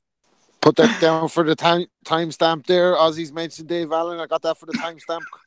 Someone abused me in the comments, actually, saying I need to stop wasting time on Dave Allen, which, to be fair, I completely agree with, actually. When I just get infuriated when I see people praise him for like the wrong reasons and stuff like that. So I saw someone praising him because he didn't have designer joggers on during the week. I'm thinking, fuck me. Like, what sort of a comment is that? Praising him because he doesn't have like Armani joggers on or something. Jesus Christ. That mate, you want to lick his arse next time if you're praising him for the fucking clothes he wears. Ozzy, just in case we lose you, but thanks for coming on. We do appreciate it. Yeah. There's a show next Friday night in Nottingham Arena. Next Gen, Jordan Gill, Lee Wood, Terry Harper. Any value on that? Lee Wood's got Ryan Doyle, hasn't he? Yeah. Again, I'll happily all aboard the Ryan Doyle train. Jordan Gill was just a bit too cute for him. However, we saw Ryan Doyle against Reece Bellotti, and Doyle was more than capable. Doyle's had good notice for this as well, and he's enjoying his boxing at the moment. There's no shame in losing to Jordan Gill. He's clearly a talented fighter. So I'll happily take that. I've no doubt that Doyle is Lee Wood's biggest test, and in my opinion, it's a more than winnable fight without a doubt. Jordan Gill, I've been a bit disappointed, to be honest, since he beat Ryan Doyle. He's taken. I mean, he fought a bit of an unknown foreigner last time, and again, this opponent's a bit underwhelming. I think he's mandatory for the British title now against Ryan Walsh. That's a great fight. That is a really good fight, and one that I really hope is made, because that's tremendous. That's a genuine 50-50. Ryan Walsh is more than proven at British level. To be honest, he's a more than capable European level fighter as well, and Gill has got all the skills to be, pushing towards the top level. Terry Harper, she has bags of talent, but I don't know anything about female boxing. There's just the opponents are plucked from obscurity. I mean, we've seen the people like Shannon Courtney's been in. It's like they've just been pulled from a local boozer in like Nottingham or something like that. You don't know where they're pulled from. But no, it's what we're seeing now, though, is more that these next gen shows that should have been once, twice a year are more becoming, I know it's on a Friday, but becoming the main Sky shows. And it's a bit disappointing from that perspective. However, Wood Doyle are certainly a fight to tune into, and I'll be looking forward to seeing the bookies' odds on that, because if Doyle's certainly over even money, I'll definitely be taking him at that price, because we've seen Ryan Doyle prove the upset once. There's no reason why he can't do it again. Ozzy, stick with us for as long as you can. Thanks for making the effort, taking the effort to join us. Episode 321 of the Boxing Asylum Nuthouse podcast, everybody. Ozzy's there. Also, wrapping Rob Kelly's on with us as well. So is Andy Patterson. Gabe's away. He said he's got to go and take care of a bit of business. So any ideas in the chat what that might be, let me know. Take care of a bit of business, says Gabe. He might be back later. Who knows? Maybe have to clean things up first. A few questions as well coming in. We'll get to them. And a show next weekend, May the 11th, over in the Convention Centre in Tucson, Arizona. Francisco Vargas against Mr. Miguel Berchelt. Since their last fought in 2017, Berchelt has beaten Takashi Miura on points, knocked out the hapless Maxwell Awuku, knocked out the ridiculous Jonathan Victor Barros, and then he knocked out in a fun fight the shop-worn Miguel Roman. Now he's fighting against Vargas. Why do I feel underwhelmed by this, Andy? It feels like Groundhog Day, as if Berchelt's just ticking along at the moment. I want to see him in bigger fights, and I get the feeling like Vargas is finished. Am I being harsh with this one? No, I agree with you, mate. I mean, he kind of felt that after the last fight. Actually, I mean, it was just there was cuts and blood and crazy. I mean, there was like headbutts and everything in their last fight. It was a really good fight. I mean, we've got to admit that, but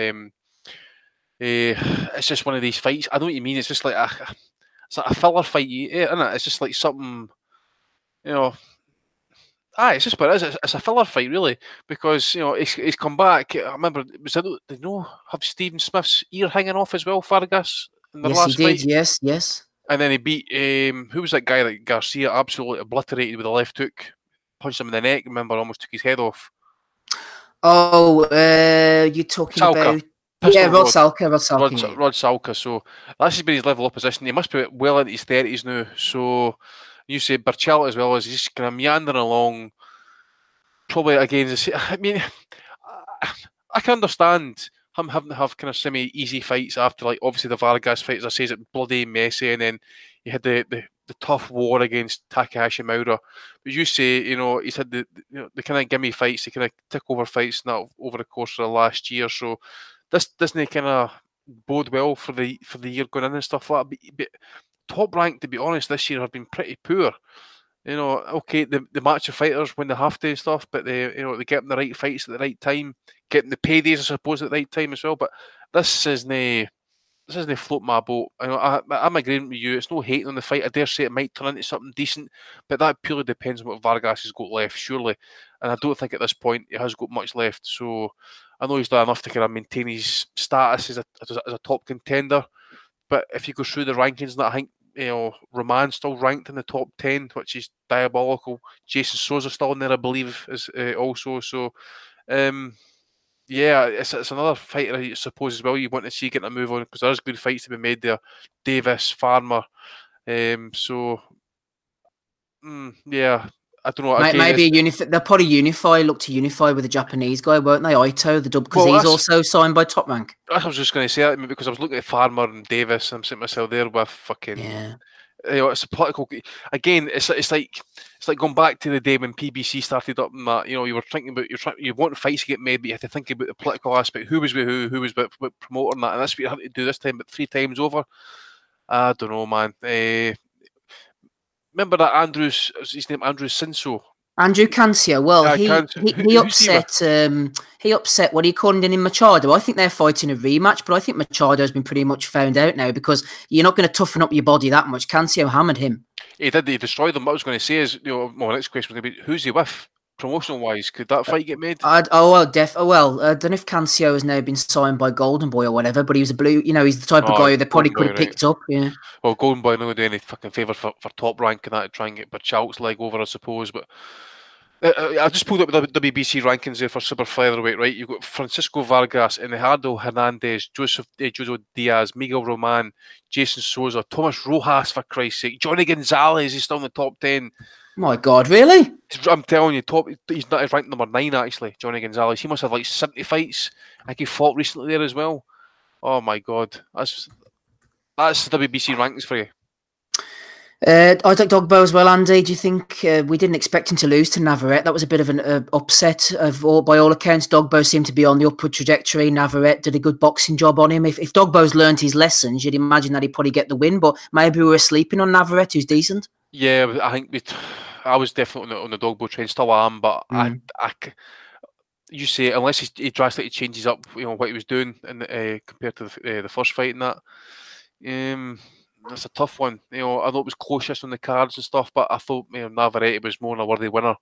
He looked heavier in the exchanges and that as well. Gave Dogbo all he could handle, and I just thought Dogbo was struggling at times with that. So even though he can remain competitive throughout the fight, unless he changes things up, I could probably see the same result here. Actually, maybe another close points victory. Rob, word from you on these ones. Navarrete Dogbo rematch and also Vargas Bichelt. Bichelt's had his injury problems, but he needs to go on past these opponents now. Yeah, Vargas will hang in there. We know. I think there might be too many miles on the clock there. He's taken a lot of punishment and been in a lot of hard fights. So, in terms of Navarrete, I think he outfought him in the spots that he had to outfight him in, and then boxed him for the rest of the fight. So, it's like if Dogbo was able to make him do something different, maybe. But it just looked like, even in the exchanges last time, maybe Navarrete had his number. So I'd maybe say he wins this clearer this time. But Bichelt, that not get out of here. Like, I'm not.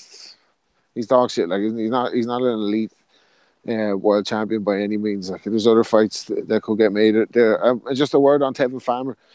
How active is he? Like, he's getting ready for another fight, isn't he? I think he has his next fight made. So, good luck to him. I like Tevin. I like him. Therefore, he's come back from getting shot in the hand to winning a world title. Contentious decision against him in the first place. Then the decision gets overturned to no contest, and since then he's just been on this winning streak where he's out every 2 or 3 months, clocking up the numbers. So good on him. Yep, good on him. We've lost Ozzy, but we've gained Gabe, so a good exchange there. I was going to ask Ozzy actually about the Steve Wood show. I'll just mention it anyway, but we'll not talk about it. Reece Cartwright, English title against Jack Cullen, Jack Flatley against Craig Morris, and also former guest, super welterweight 10-0 James Moorcroft is in action, so good luck. That's a Steve Wood show. Steve comes on the pod from time to time, always good luck with those type of things. I'm not here next week, actually, so we're going to have a guest host. I'm not really sure who it's going to be, to be honest. Maybe I think the Americans are going to jump in. Dave and Gabe, double combination to hit you with next Sunday evening on May the 12th. So there you go. Something to look forward to.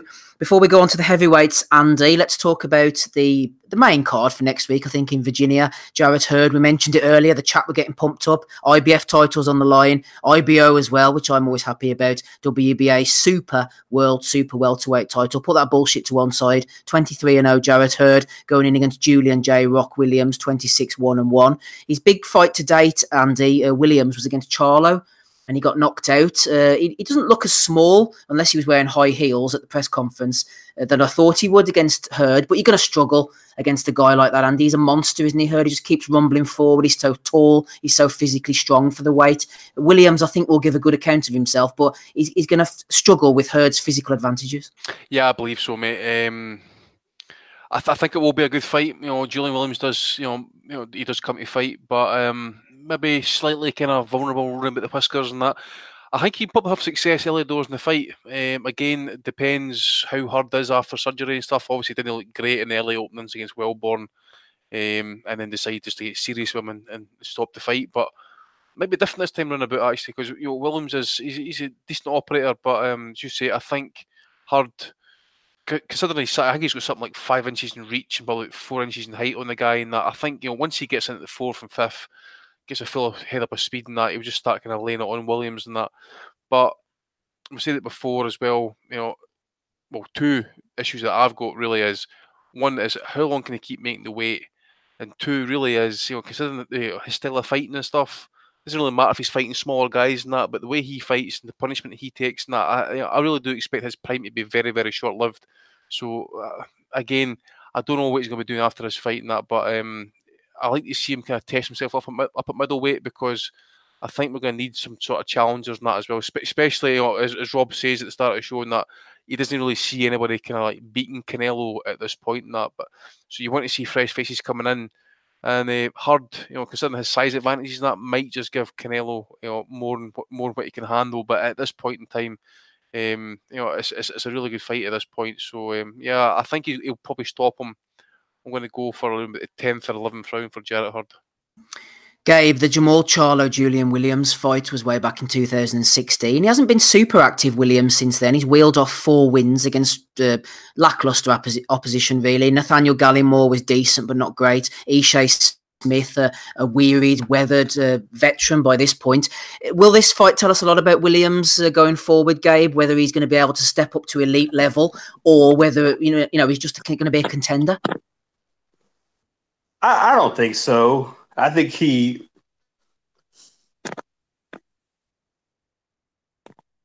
Pardon me. Sorry, I had to go on a little coughing spell there.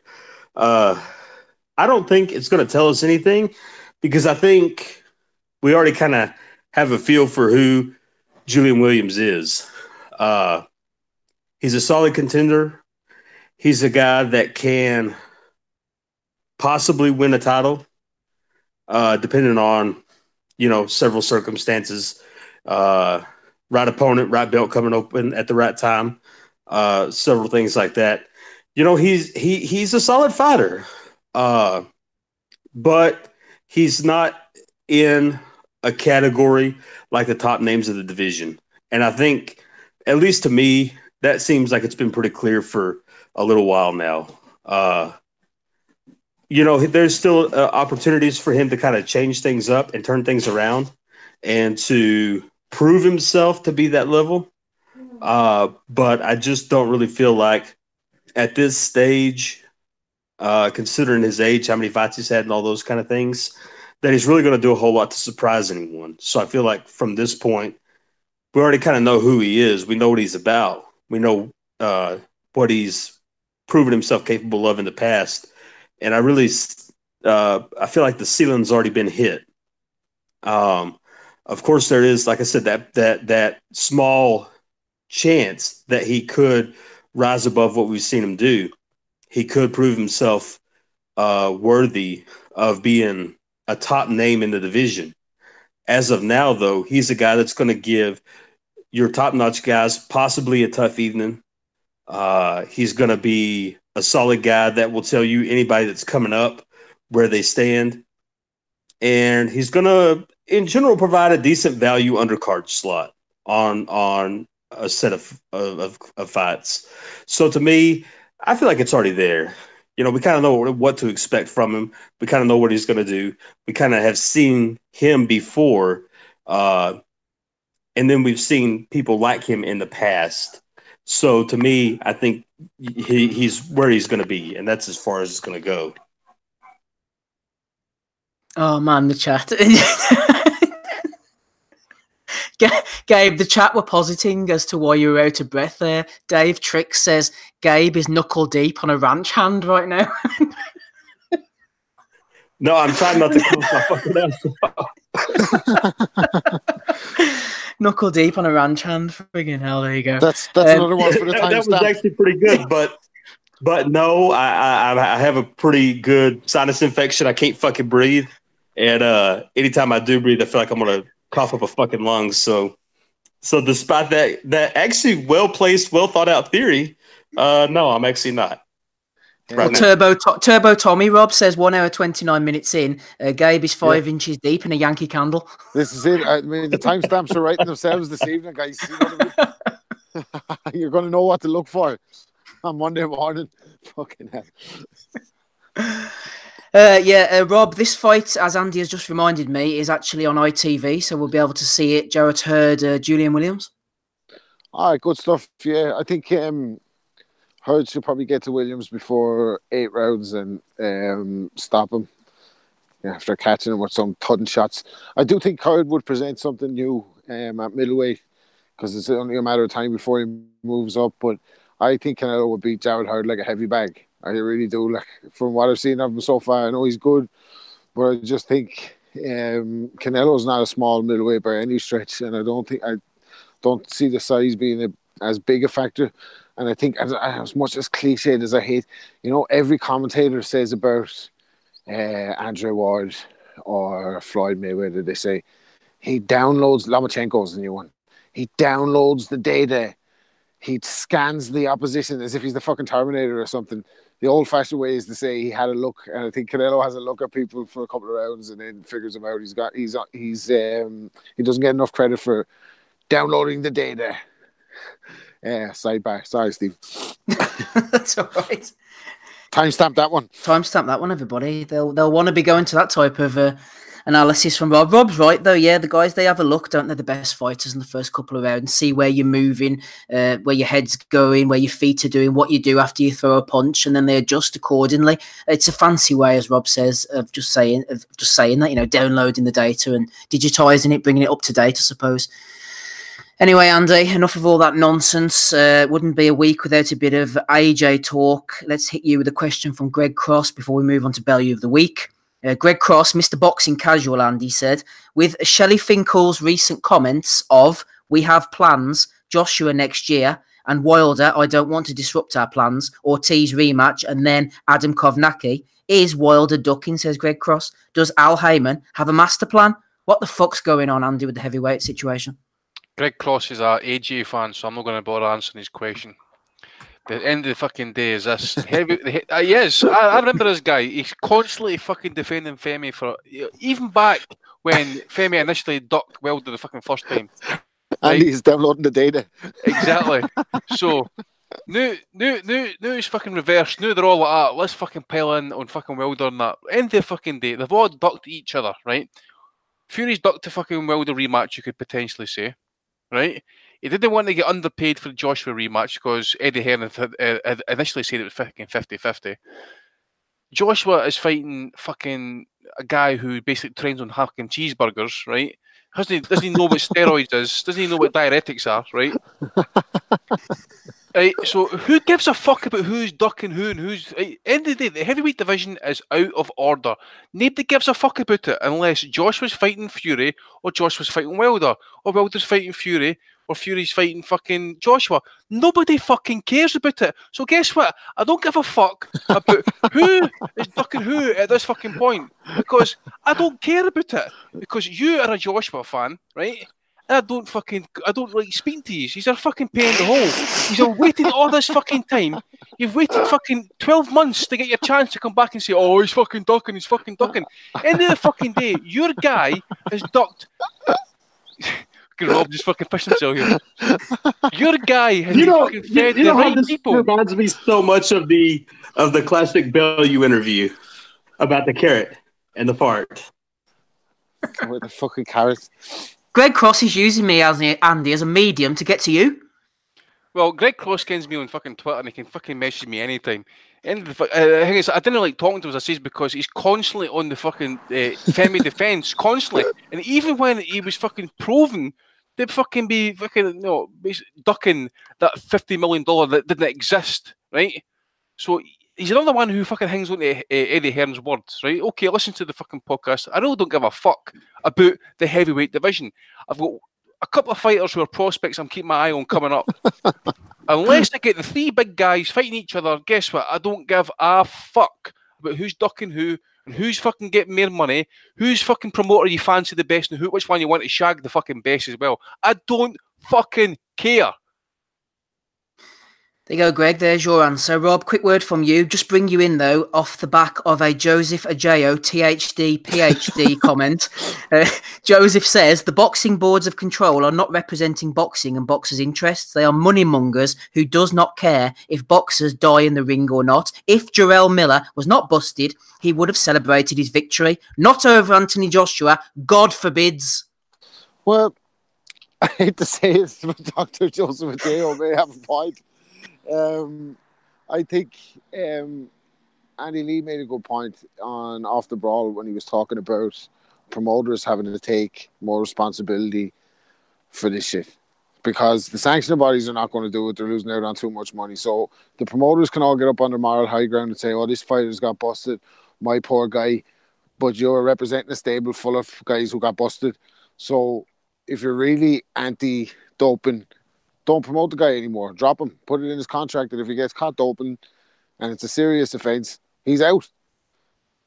If you're really serious about it. And if all the promoters did that, then that might take a little bit of a step forward towards eradicating it. So Dr. Joseph Ajayo is onto something.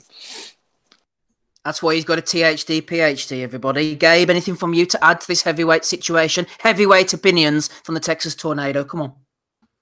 No, I'm about the same as Andy. I mean, I really don't give a fuck unless we see the top guys fighting the top guys. To me, there's no point in anything else happening. I already went on my rant last week whenever we were discussing I don't remember who it was we were discussing, but how the sanctioning bodies are fucking responsible for all kinds of bullshit in terms of well-deserving guys not getting their shots and fucking bums getting their shots and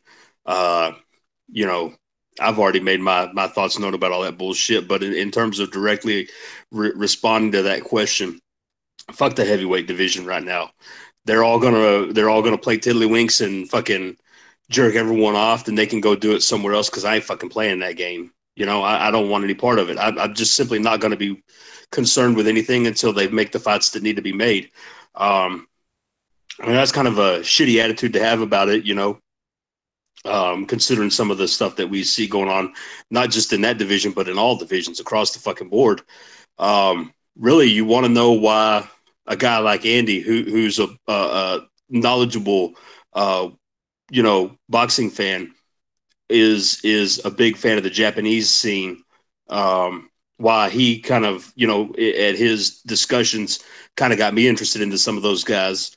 Why some people prefer certain scenes over others is because of the exact thing we're talking about. You look over there at the Japanese scene and they're fighting, top caliber fighters early on in their careers, taking losses, not giving a fuck.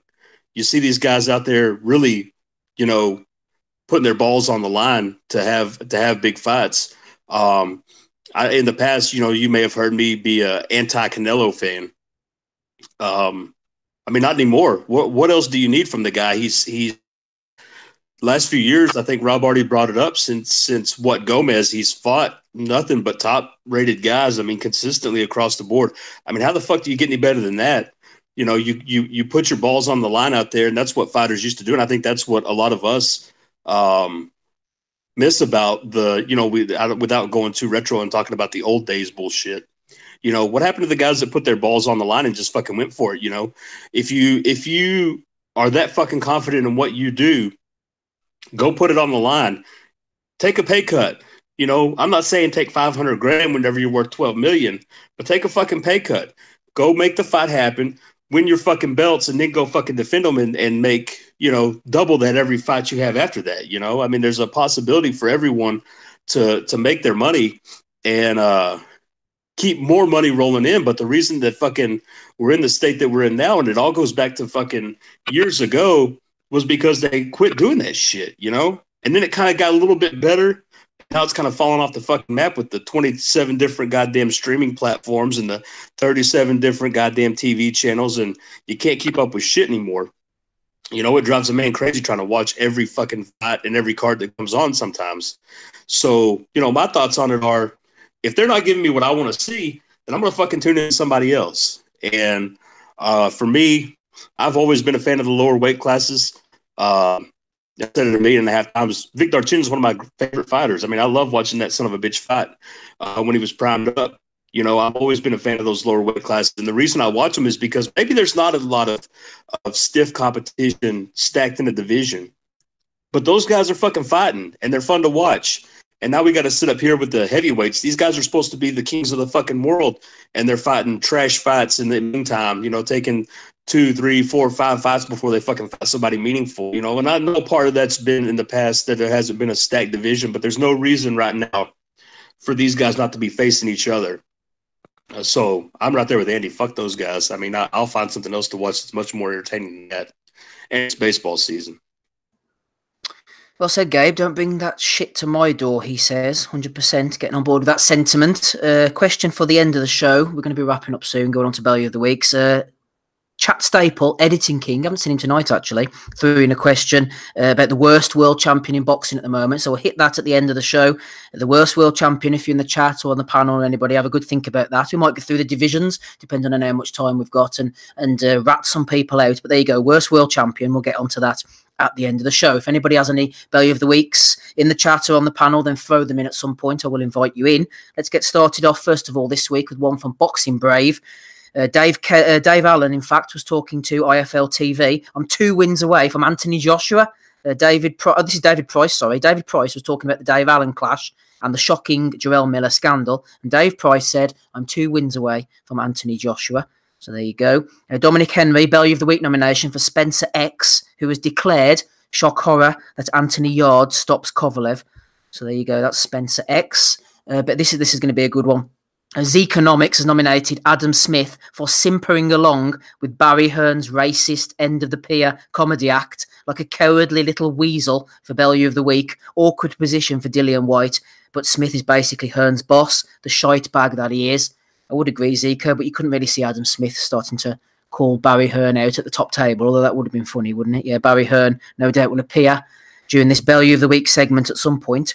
White versus Rivas is a pay-per-view, says Chris Andre. Don't worry, Barry, you'll get your wish. I won't be watching. And then Paul Warren's jumped in. This is below a Barry Hearn comment thread. It's beyond me that people don't get. You get a full card of about 8 fights for pay-per-view, not just one. I remember people moaning about the White Parker being pay-per-view, but it turned out to be one of the best pay-per-view nights we've had for a long time in the UK. So there you go. Ian Morton has nominated Paul Warren. Lead right, path to 4-weight world champion. Hashtag dream it, believe it, come it. What is Lead Right talking about? Well, he's talking about Dave Allen. Danny Robson nominated this one. Apparently, people were putting on bets about Dave Allen becoming a 4-weight world champion. Lead Right said he could KO Price, he could beat Pulev, he could beat Wilder, then he could beat Joshua. I think he was trolling, wasn't he, surely, with that one? Marcus Bellinger has nominated Dillian White for ducking questions and getting completely the wrong end of the stick while being interviewed by Mike Costello on the BBC. Also, Matthew Pratt has nominated Dan Kerry, another one, Daniel Kerry, getting stuck in on this Dave Allen thing.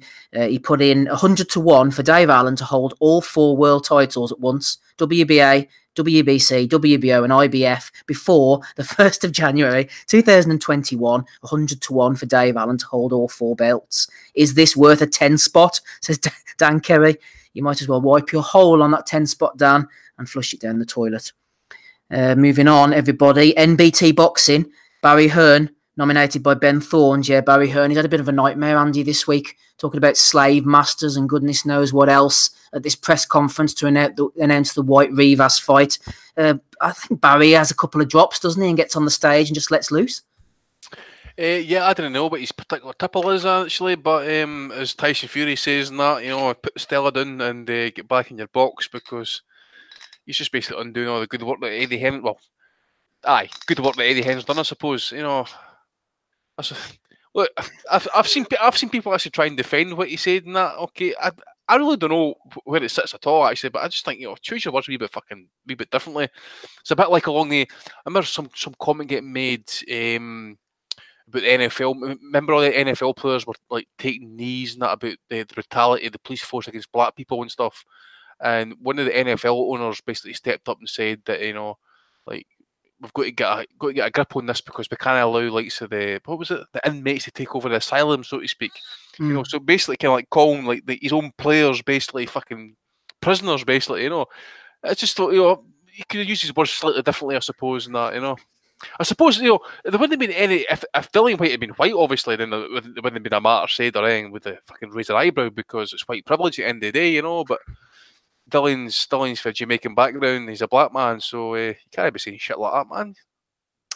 Nomination for Barry Hearn, then, on the back of that one. Stephen Lewis has been nominated by John Swan. Stephen Lewis got the wrong end of the stick when they were talking about Dave Allen against David Price and Dillian White against Oscar Rivas. He seemed to think, did Stephen Lewis, that White was actually fighting Price. So he did a little analysis on how the fight will play out. I really like Dillian White, but Price has been around the block. If he feels White's power early, he isn't just going to go in and have a slugfest. I think this may be slightly too early for White, but could completely end Price. I hope White does the business, though, says Stephen. No, White's fighting Rivas and Price is fighting Allen, Stephen, okay? See, to be honest, I heard Bunce mention comments on this fight, actually. I was kind of semi-agreeing with him that it is a risk to a point, because, say he does get beat, he's fucking lost his mandatory position, I would think. Would they not? He has, but shout out as well, Andy, to Men's Luxury Fitness, who often text me from time to time. He said people are moaning about Dillian White. He's made a lot of money, saying, "Oh, why hasn't he got a world title fight yet? Why hasn't he got a world title fight? He's been waiting around for years." It's not supposed to be easy to get these shots, especially at the heavyweight world title. You maybe have to wait around a couple of years. It's the heavyweight world title. Mate, years and decades and fucking yesteryear ago, mate, you waited and you bided your time, and you you waited years to get your shot when there's only one title and one champion. And put it this way, if Dillian White had fought back in the 40s and 50s, he wasn't getting a fucking shot because he was black, period. Simple as that. But people will say is that he's more deserving of a shot. We've even agreed in this podcast that he's probably one of the more deserving heavyweight contenders. But you know, this is boxing in the day. It's not a sport. It's a fucking business. What you think you deserve, you didn't get. You only get what you negotiate. At the end of the day, as well as you've got to look at your own promoter, and deep down, you've ducked eliminators. You could have had the pull-out fight. You could have become IBF mandatory. I think at this point, you've had the offer for Joshua. You've said it's been like slave money and stuff like that. Hence the reason that's why Barry Hearns came out with that comment, I suppose. But he's had opportunities, but he's decided to go his own route. I can't blame him for that. He's wanting to be independent. He's still getting paid, but it's still a risk at the same time as well. But I don't think he's. I think Rivas will bring it, but I just don't think he's got the size to really kind of cause White much problems. But we'll wait and see. We will indeed, yeah. Rivas, for his credit, he will bring it. He bought it against Bryant Jennings, but you're putting a guy on headlining pay-per-view most people hadn't even heard of. I'd just seen him on BoxRec before he fought Jennings and just saw that he was building up a nice record in Canada. Didn't know anything about him, but there you go. That's the nature of the beast. MB in the chat is asking me about Jonathan Banks. Well, we're coming to him shortly because he's on the Bellew of the Week list, MB, so we'll get to that, don't worry. Gavin Stevens has nominated Gervonta Davis. Davis is trying to downplay Lomachenko's achievements, as usual, as well he might.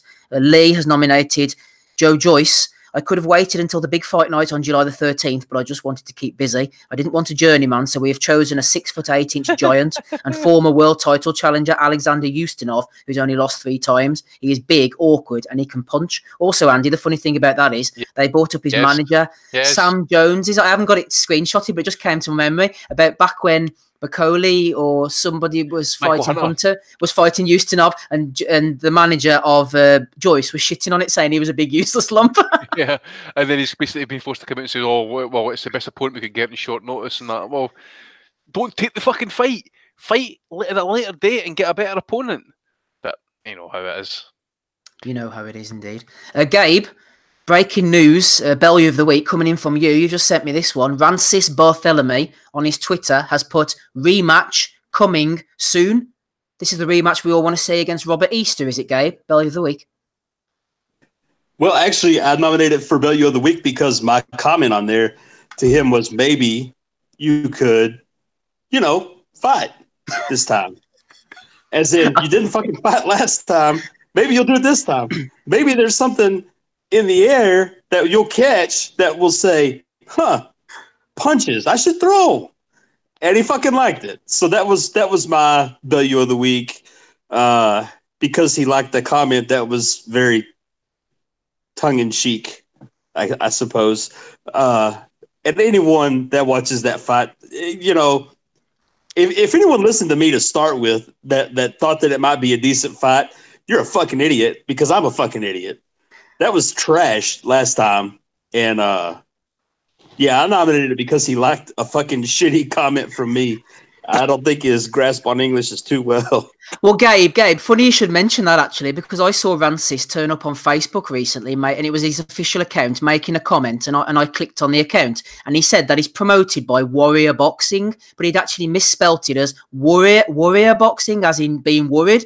So I'm sure there's plenty of concern over there every time he gets in the ring. So there you go. His grasp of English isn't the best. He's promoted by Warrior Boxing, according to him. So there you are, Gabe. A double nomination for Rancis.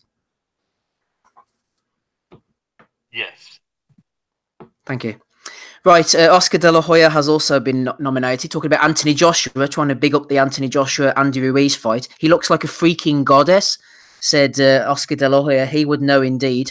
Maybe get AJ into the old fishnets. JS Park 10 has nominated Oscar for that one. This was a bizarre one. Rafe Bartholomew put it up during the week.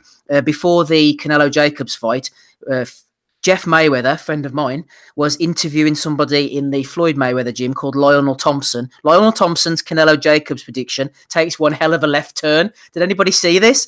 All of a sudden, Thompson basically said that one of the biggest factors, I'm paraphrasing here, in the Canelo Jacobs fight could be Jacobs' cancer diagnosis. And he seemed to insinuate Jacobs could suddenly the cancer could return mid-round or something. he might not be as strong, or the bone density might give up midway during the fight. I'm sure he was doing a bad job of explaining himself, but it was funny. The fighter. I think so. Yeah. You can that bum's actually got a loss to that fucking that Kalazgic can go beat up Beterbiev last night. Oh, is that the same guy?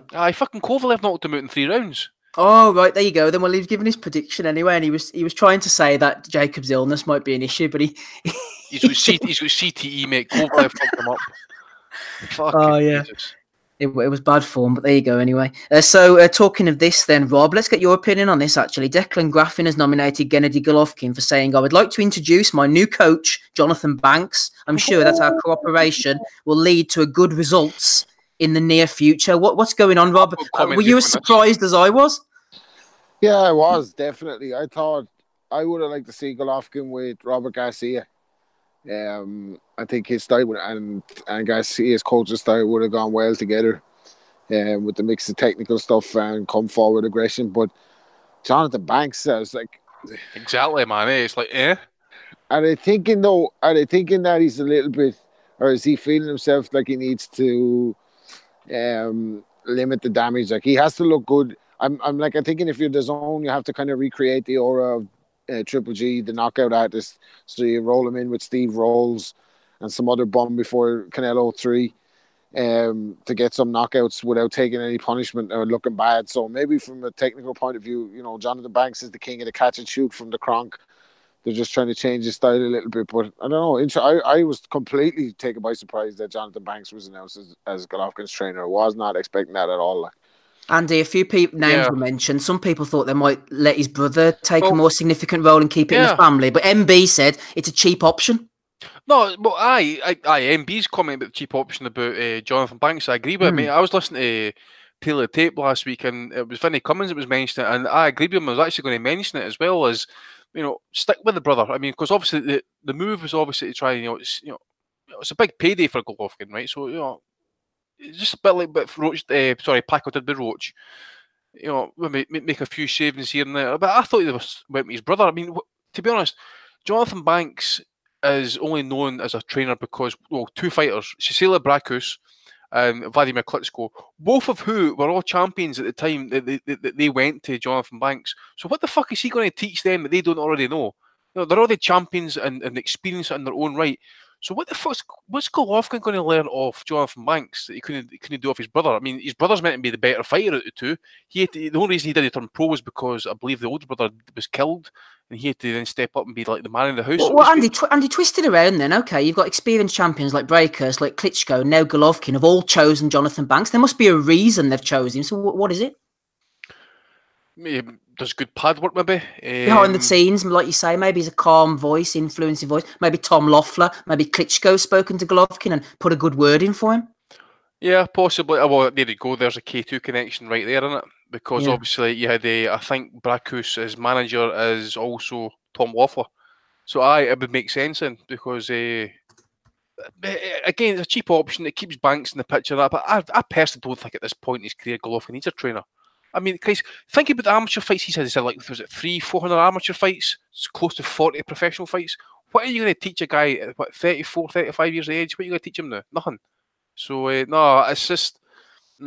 I agree with Rob. It's a kind of type appointment. I wonder, though, as well, I mentioned it earlier in the tangent that I went off about Canelo. Golovkin didn't adjust in the second fight, and Sanchez's instructions that night weren't great. I don't think he let Canelo steal the early part of the fight without really putting any urgency at the Golovkin. And if he was trying it, they weren't gelling. So maybe they're working on technical stuff with Banks. I don't know. He is supposed to be a good coach, but again, it's definitely was. It's a curveball, but you can see the connection now played out. So probably a handy option for him. And like Andy said, what does he need? Some subtle adjustments maybe in the next. They're obviously building towards the Canelo fight with a strategy. So he doesn't need anything for Steve Rolls, that's for sure. Steve Rolls on with the Bellew of the Weeks. Anyway, I know that much. They were saying in the chat about Abel Sanchez. Yeah, he trained Terry Norris back in the day. He has a fine body of work with Ryan Martin, actually, as well. Remember Ryan Martin's great performance against Josh Taylor. Yeah, Sanchez has been around for a long time. He was in the building and construction industry. I think he made a packet in that as well. So he's got plenty of money. He'll be all right. He was fuming, by the way, because he was doing interviews to anybody that would listen to him last week, and it was like 30 minutes here, then he got up to an hour special with fucking Radio Raheem and that, show me your ream. But he's fucking raging because he saw what was happening here. I don't know what his cut was, but it was clear enough to get him retired, chuck it in a few years' time for good. Yeah, I know a few people on Twitter during the week were mentioning possibly Freddie Roach. That would have been the perfect link up because Golovkin's just signed a big money contract and Freddie loves money. So there you go. There would have been a match made in heaven, I suppose, the pair of them. Smido has nominated DAZN for making a little balls up on those backing things. You know, when they interview people and they have the DAZN boards in the background, they'd put a female fight, I think it was. I haven't exactly screenshotted it, as being for all the heavyweight titles. Lonesome Jones, another fuck up from ITV Boxing. They accidentally put something about Arsenal up when they were trying to advertise the Jarrett Hurd, Julian Williams fight there. Adam Abramovich was nominated by Bolo Young. He scored the fight to Jacobs, but then apparently today he went back and watched it again and let us all know, because we were on tenterhooks, you know, how he's rescored it now to Canelo apparently. So similar to back in the day when Amir Khan was scoring Manny Pacquiao against Marquez and he gave it to Pacquiao. I know he gave it to Marcus, didn't he? And then he went back and had another look and changed his mind. So there you go. Hopefully that'll put your minds at rest. Slack the Planet has nominated DAZN again. Taylor the Tape on DAZN said that Jacobs has a 6-foot reach.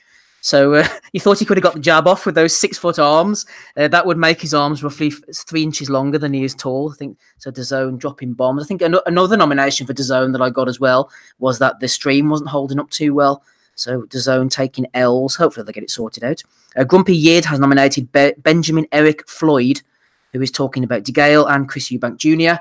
Andy, any other nominations from you? That's all the ones I've got at the moment. Yeah, I've got one for Eddie Hearn, basically after last night. I think he did it on IFL, actually. It was someone, Smiddle took a screenshot of it, basically saying Andrade beats Canelo. That's for Eddie Hearn. And Daniel Cormier, I found his comment funny, actually. It's not really like a Belly of the Week, but it's meant to be it's a funny segment. But Daniel Cormier, who people know, I think he's the UFC heavyweight champion, I think he is. And he's basically laying into Sergio Mora and Brian Kenny for last night on DAZN. He says, Brian Kenny and Sergio Mora really fucking suck, man. Canelo won, but Danny fought a good fight. What the fuck? They ruined that fight. So, you know, what DAZN are doing in America, Sky are doing in the UK, Daniel. So, didn't get too downhearted about it, mate. And I think that's what I've got at the minute. Mora did respond to that. He quoted it and said, thanks for watching. I think your striking sucks. So maybe I could work with you so John Jones doesn't beat your ass again. That was salty. That was salty.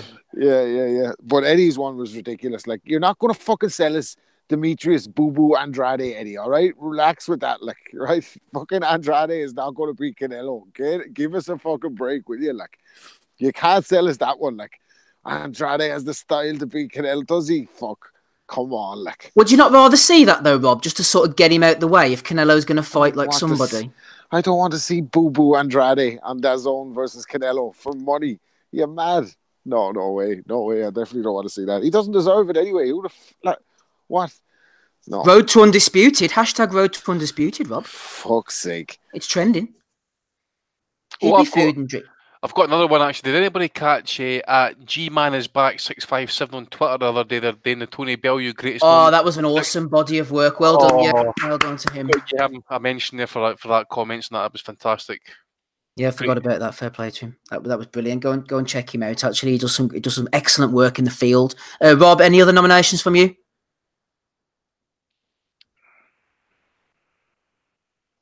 Rob, sorry, any nominations to add in? No. I'm just going to go for Eddie this week. I was going to nominate that one as well. Like, absolutely pathetic. The minute the fight's over, try to give us Boo Boo Andrade. Fuck off. Nobody wants that work. I'm going for Lionel Thompson. I thought his explanation of how Jacobs might fail was quite a good one. Andy, who are you going for? I've got a late one. Sorry. Whoa. When you go, Rob. Sorry. Eddie as well for saying that Devin Haney has Mayweather potential. Fucking hell. Devin Haney wouldn't draw flies has Mayweather potential. Fucking hell. Eddie Hearn would sell his own arse and Japs if it meant making a fucking pound note. Or a pound coin. You didn't get pound notes anymore. But no, did anybody catch Adrian Brunner on Instagram and on Twitter and that during the early half of the week in the club and that? And then he gets caught flying back. Coach, that was fucking epic, man. But I'll tell you what, I've been watching a few videos on Instagram and stuff like that with his missus. And can I say something? She is absolutely fucking no happy She's raging. You see pictures with them, and taking videos at the poolside and that, clinking glasses and that, and her face spells out one thing and one thing only, and it says, "Adrian Broner, you are a fucking dickhead." That's all he was, man. Going about the nightclubs and that with all this jewellery on. He wears everything that he owns, right? This fucking jewellery that's okay, he's actually in Hawk. He's got to pay off his jewellery bill. He's going to book me fucking bags of cash, like 100 grand, right? He gets pulled in at the fucking airport, cash taken off him, and he's still fucking flying economy class. Right? Oh, I'm still flush, brother. Are you fuck, man? I cannot wait for that. I can't wait for him to fucking wash up, man. Can't he fucking wait? Well, it's coming pretty soon. It's coming soon. It's about coming. Budget. About budget. That's what they were saying in the comments. I can't own that one. Oh man.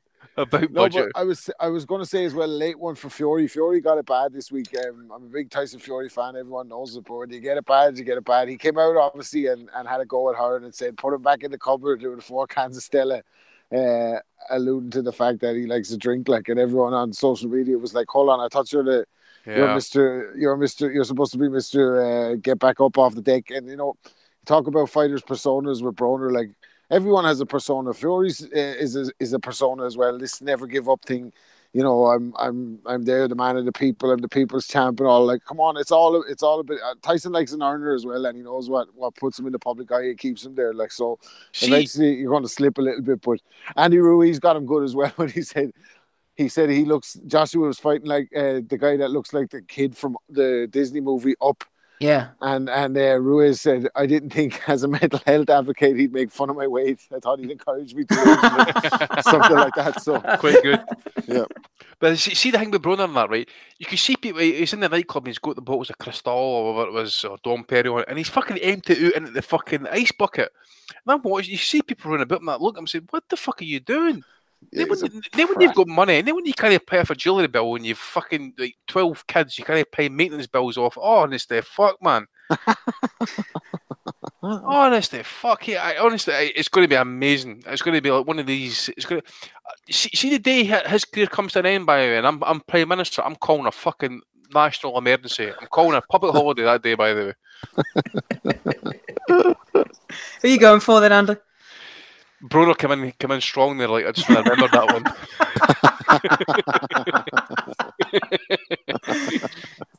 We'll call it a three-way tie, shall we? We'll call it a three-way. So we'll close up then with a question from Editing King. He was asking about the worst world champion. While the guys start to think of some names, I'll go up and down Fight News briefly and look at the list of current world champions. Heavyweight, it's a bit disingenuous because you can't really say any of them are the worst. Although if you're going by the shitty belts, Manuel Char holds one of the WBA ones, so he probably were the worst. Then at cruiserweight, Arsen Gulamarian is holding a WBA one as well, alongside Babet Shumanov, who continues to cling on. So a couple of dodgy ones there. While the boys are thinking light heavyweight, Gilberto Ramirez, I'd say he's probably one of the weaker ones, isn't he? Rob Brandt down at middleweight, yeah, one of the worst world champions. Across any weight. What about Munguia? I mean, his reign of terror at 154 has been great, even though they have rung a fair number of defences out of the lad, actually. It's not been great. You wouldn't have seen Tony Harrison as a world champion either, would you? No, you wouldn't have seen that, mate. You wouldn't have seen that. Welterweight strong, yeah. Maurice Hooker. Ramirez, Jose Carlos Ramirez is shit, I think. I don't rate him at all. Yeah, well, I was high on him after that fight. Was it Aleem? Aleem, yeah. Yeah, it was a decent enough fight, but it's kind of died off. Lightweight, is Comey still a champion at lightweight? He is. He's got the broken hand, that's right. Yeah. Andrew Cancillo at super featherweight. Good shout. In the chat, Andy, Marco Barrera says Rocky Fielding, but he's not a champion anymore, is he? No. Charlie Edwards, MB, said, so it's current champions, guys, current champions at the moment, worst world champions. Kanzu. Cancillo, yeah. Fair play to him. He's done really well for himself, but he is weak. No. Kanzu, the Chinese champion. Oh, Kanzu kick it. Yeah, he's WBA champion. It was the WBA, isn't it? They have like this bullshit belt on. Serial kicker, Kanzu kick it. Chris Eubank for the if you count the IBO. Ray Vargas. I just cannot take to him at all. I cannot take to him at all. What's he doing? Is he super? Oh, he's super bantamman here. What about? This is probably going to be like one that's probably going to cause a wee bit of hassle. A bit Tete. What's his wins? I suppose. I've just pulled up his record there. So he had that big. Remember that knockout he had that was like getting everybody all hyped about it. It was like Against 15 Butler? seconds. No, Gonya. Gonya. Yeah, that's right. Yeah. And then he shits the bed against Narvaez, and then it's another kind of like, Rob Brandt is there. Like, does that seem like fucking Rob Brandt is the worst world champion? Like, Kal Yafai. He doesn't fight anybody. That's true. Yeah, Mighty Mo Hooker in the chat. They're saying Sean Porter. Rob is getting a bit of love in the chat for worst world champion as well. Yeah, can't argue with that one. But no, don't be saying anything about Mighty Mo, like a young Marlon Starling, who Eddie Futch once compared to Ray Robinson and Jose Napoles. There's a bit of trivia for you. Oh my God, going into the realms of Bernard Superfly Mays now, Rob. Well, as someone said in the chat there, by the way, just look at the WBA rankings and you can pick out any title list there. So you've got the gold champion, you've got the interim champion, the fucking champion recess. Plenty. Yeah, Tosh Bear, Andy makes a good point. Demetrius Andrade, who the friggin' hell he's ever beat? Here, can I say something, by the way? See that WBC title they put on the line there, that fucking Azteca belt? Yeah. You kind of actually renamed it after, who was it now? Was it some fucking Mexican fucking prime minister or president or something like that? Oh, the Mayan belt. Aye. They actually named it after some fucking politician. Right. Wasn't the guy with the big tits who boxed in Mexico? Do you remember him? The light heavyweight who was like a politician and he had the implants. I know you're talking about. No, it wasn't him. It was like Mickey Rourke, that cunt. He gives us hope, that guy. I could get back in the ring if that's the standard. Aye, Tommy's fucking in training right now. Oh, yeah, he's not in training to come on here. Anyway, yeah, sorry. This is like the chat we have whenever the pod's finished. Sorry, everybody. You're still with us there. Let's finish up then, shall we? Anything else to add, gentlemen, before we go? Yeah, I suppose, I have seen some comments about last night about, a rematch and that. I don't think we need a rematch, to be honest. I thought Canelo was a worthy winner. The scorecards, the draw. Did Carl Froch get mentioned in the Bell of the Week, by the way? No, he didn't. Didn't he have it 115 in the end? Oh, man. I seen some kind of had a scorecard 117, 116. 116, yeah. The Murphy's 90 or something. They deleted that, yeah. Aye. So again, I don't want to see. Oh, it's... What's that? 9 rounds to 8? That's like that Ramirez Whittaker scorecard back in the 90s, man. WBU title on the line. Oh, Jesus. But no rematch required off that last night.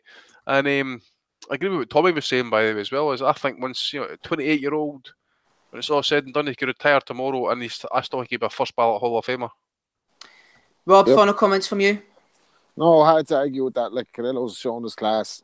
Danny Jacobs was a worthy contender and probably the only guy that gave him a fight apart from Billy Joe in and around those divisions. So, yeah, Viva Canelo. Viva Canelo indeed. Good words from Rapping Rob Kelly there to finish up episode 321 of the Boxing Asylum Nuthouse podcast. Andy was with us as well all the way through. Thanks to Ozzy for jumping on mid-cricket club bash. And also, talking of bashing, Gabe was bashing heads tonight and chucking bodies into the back of boots, driving around the mean streets of Texas. Thanks to him for coming on as well. And also John Ryder, right at the top of the show, through WhatsApp from Las Vegas. He gave us his time. Well done, John. Absolute legend. Next week, I'm away. I can't make it on Sunday, May the 12th. So goodness knows what. You might end up with something. You might not. Who knows? I think we're going to have a host of some description. Maybe Emily Rogerson will come on and host the pod. You never know. I've been Steve Wellings for this week anyway. See you again on May the 19th. Thank you, everybody. Bye.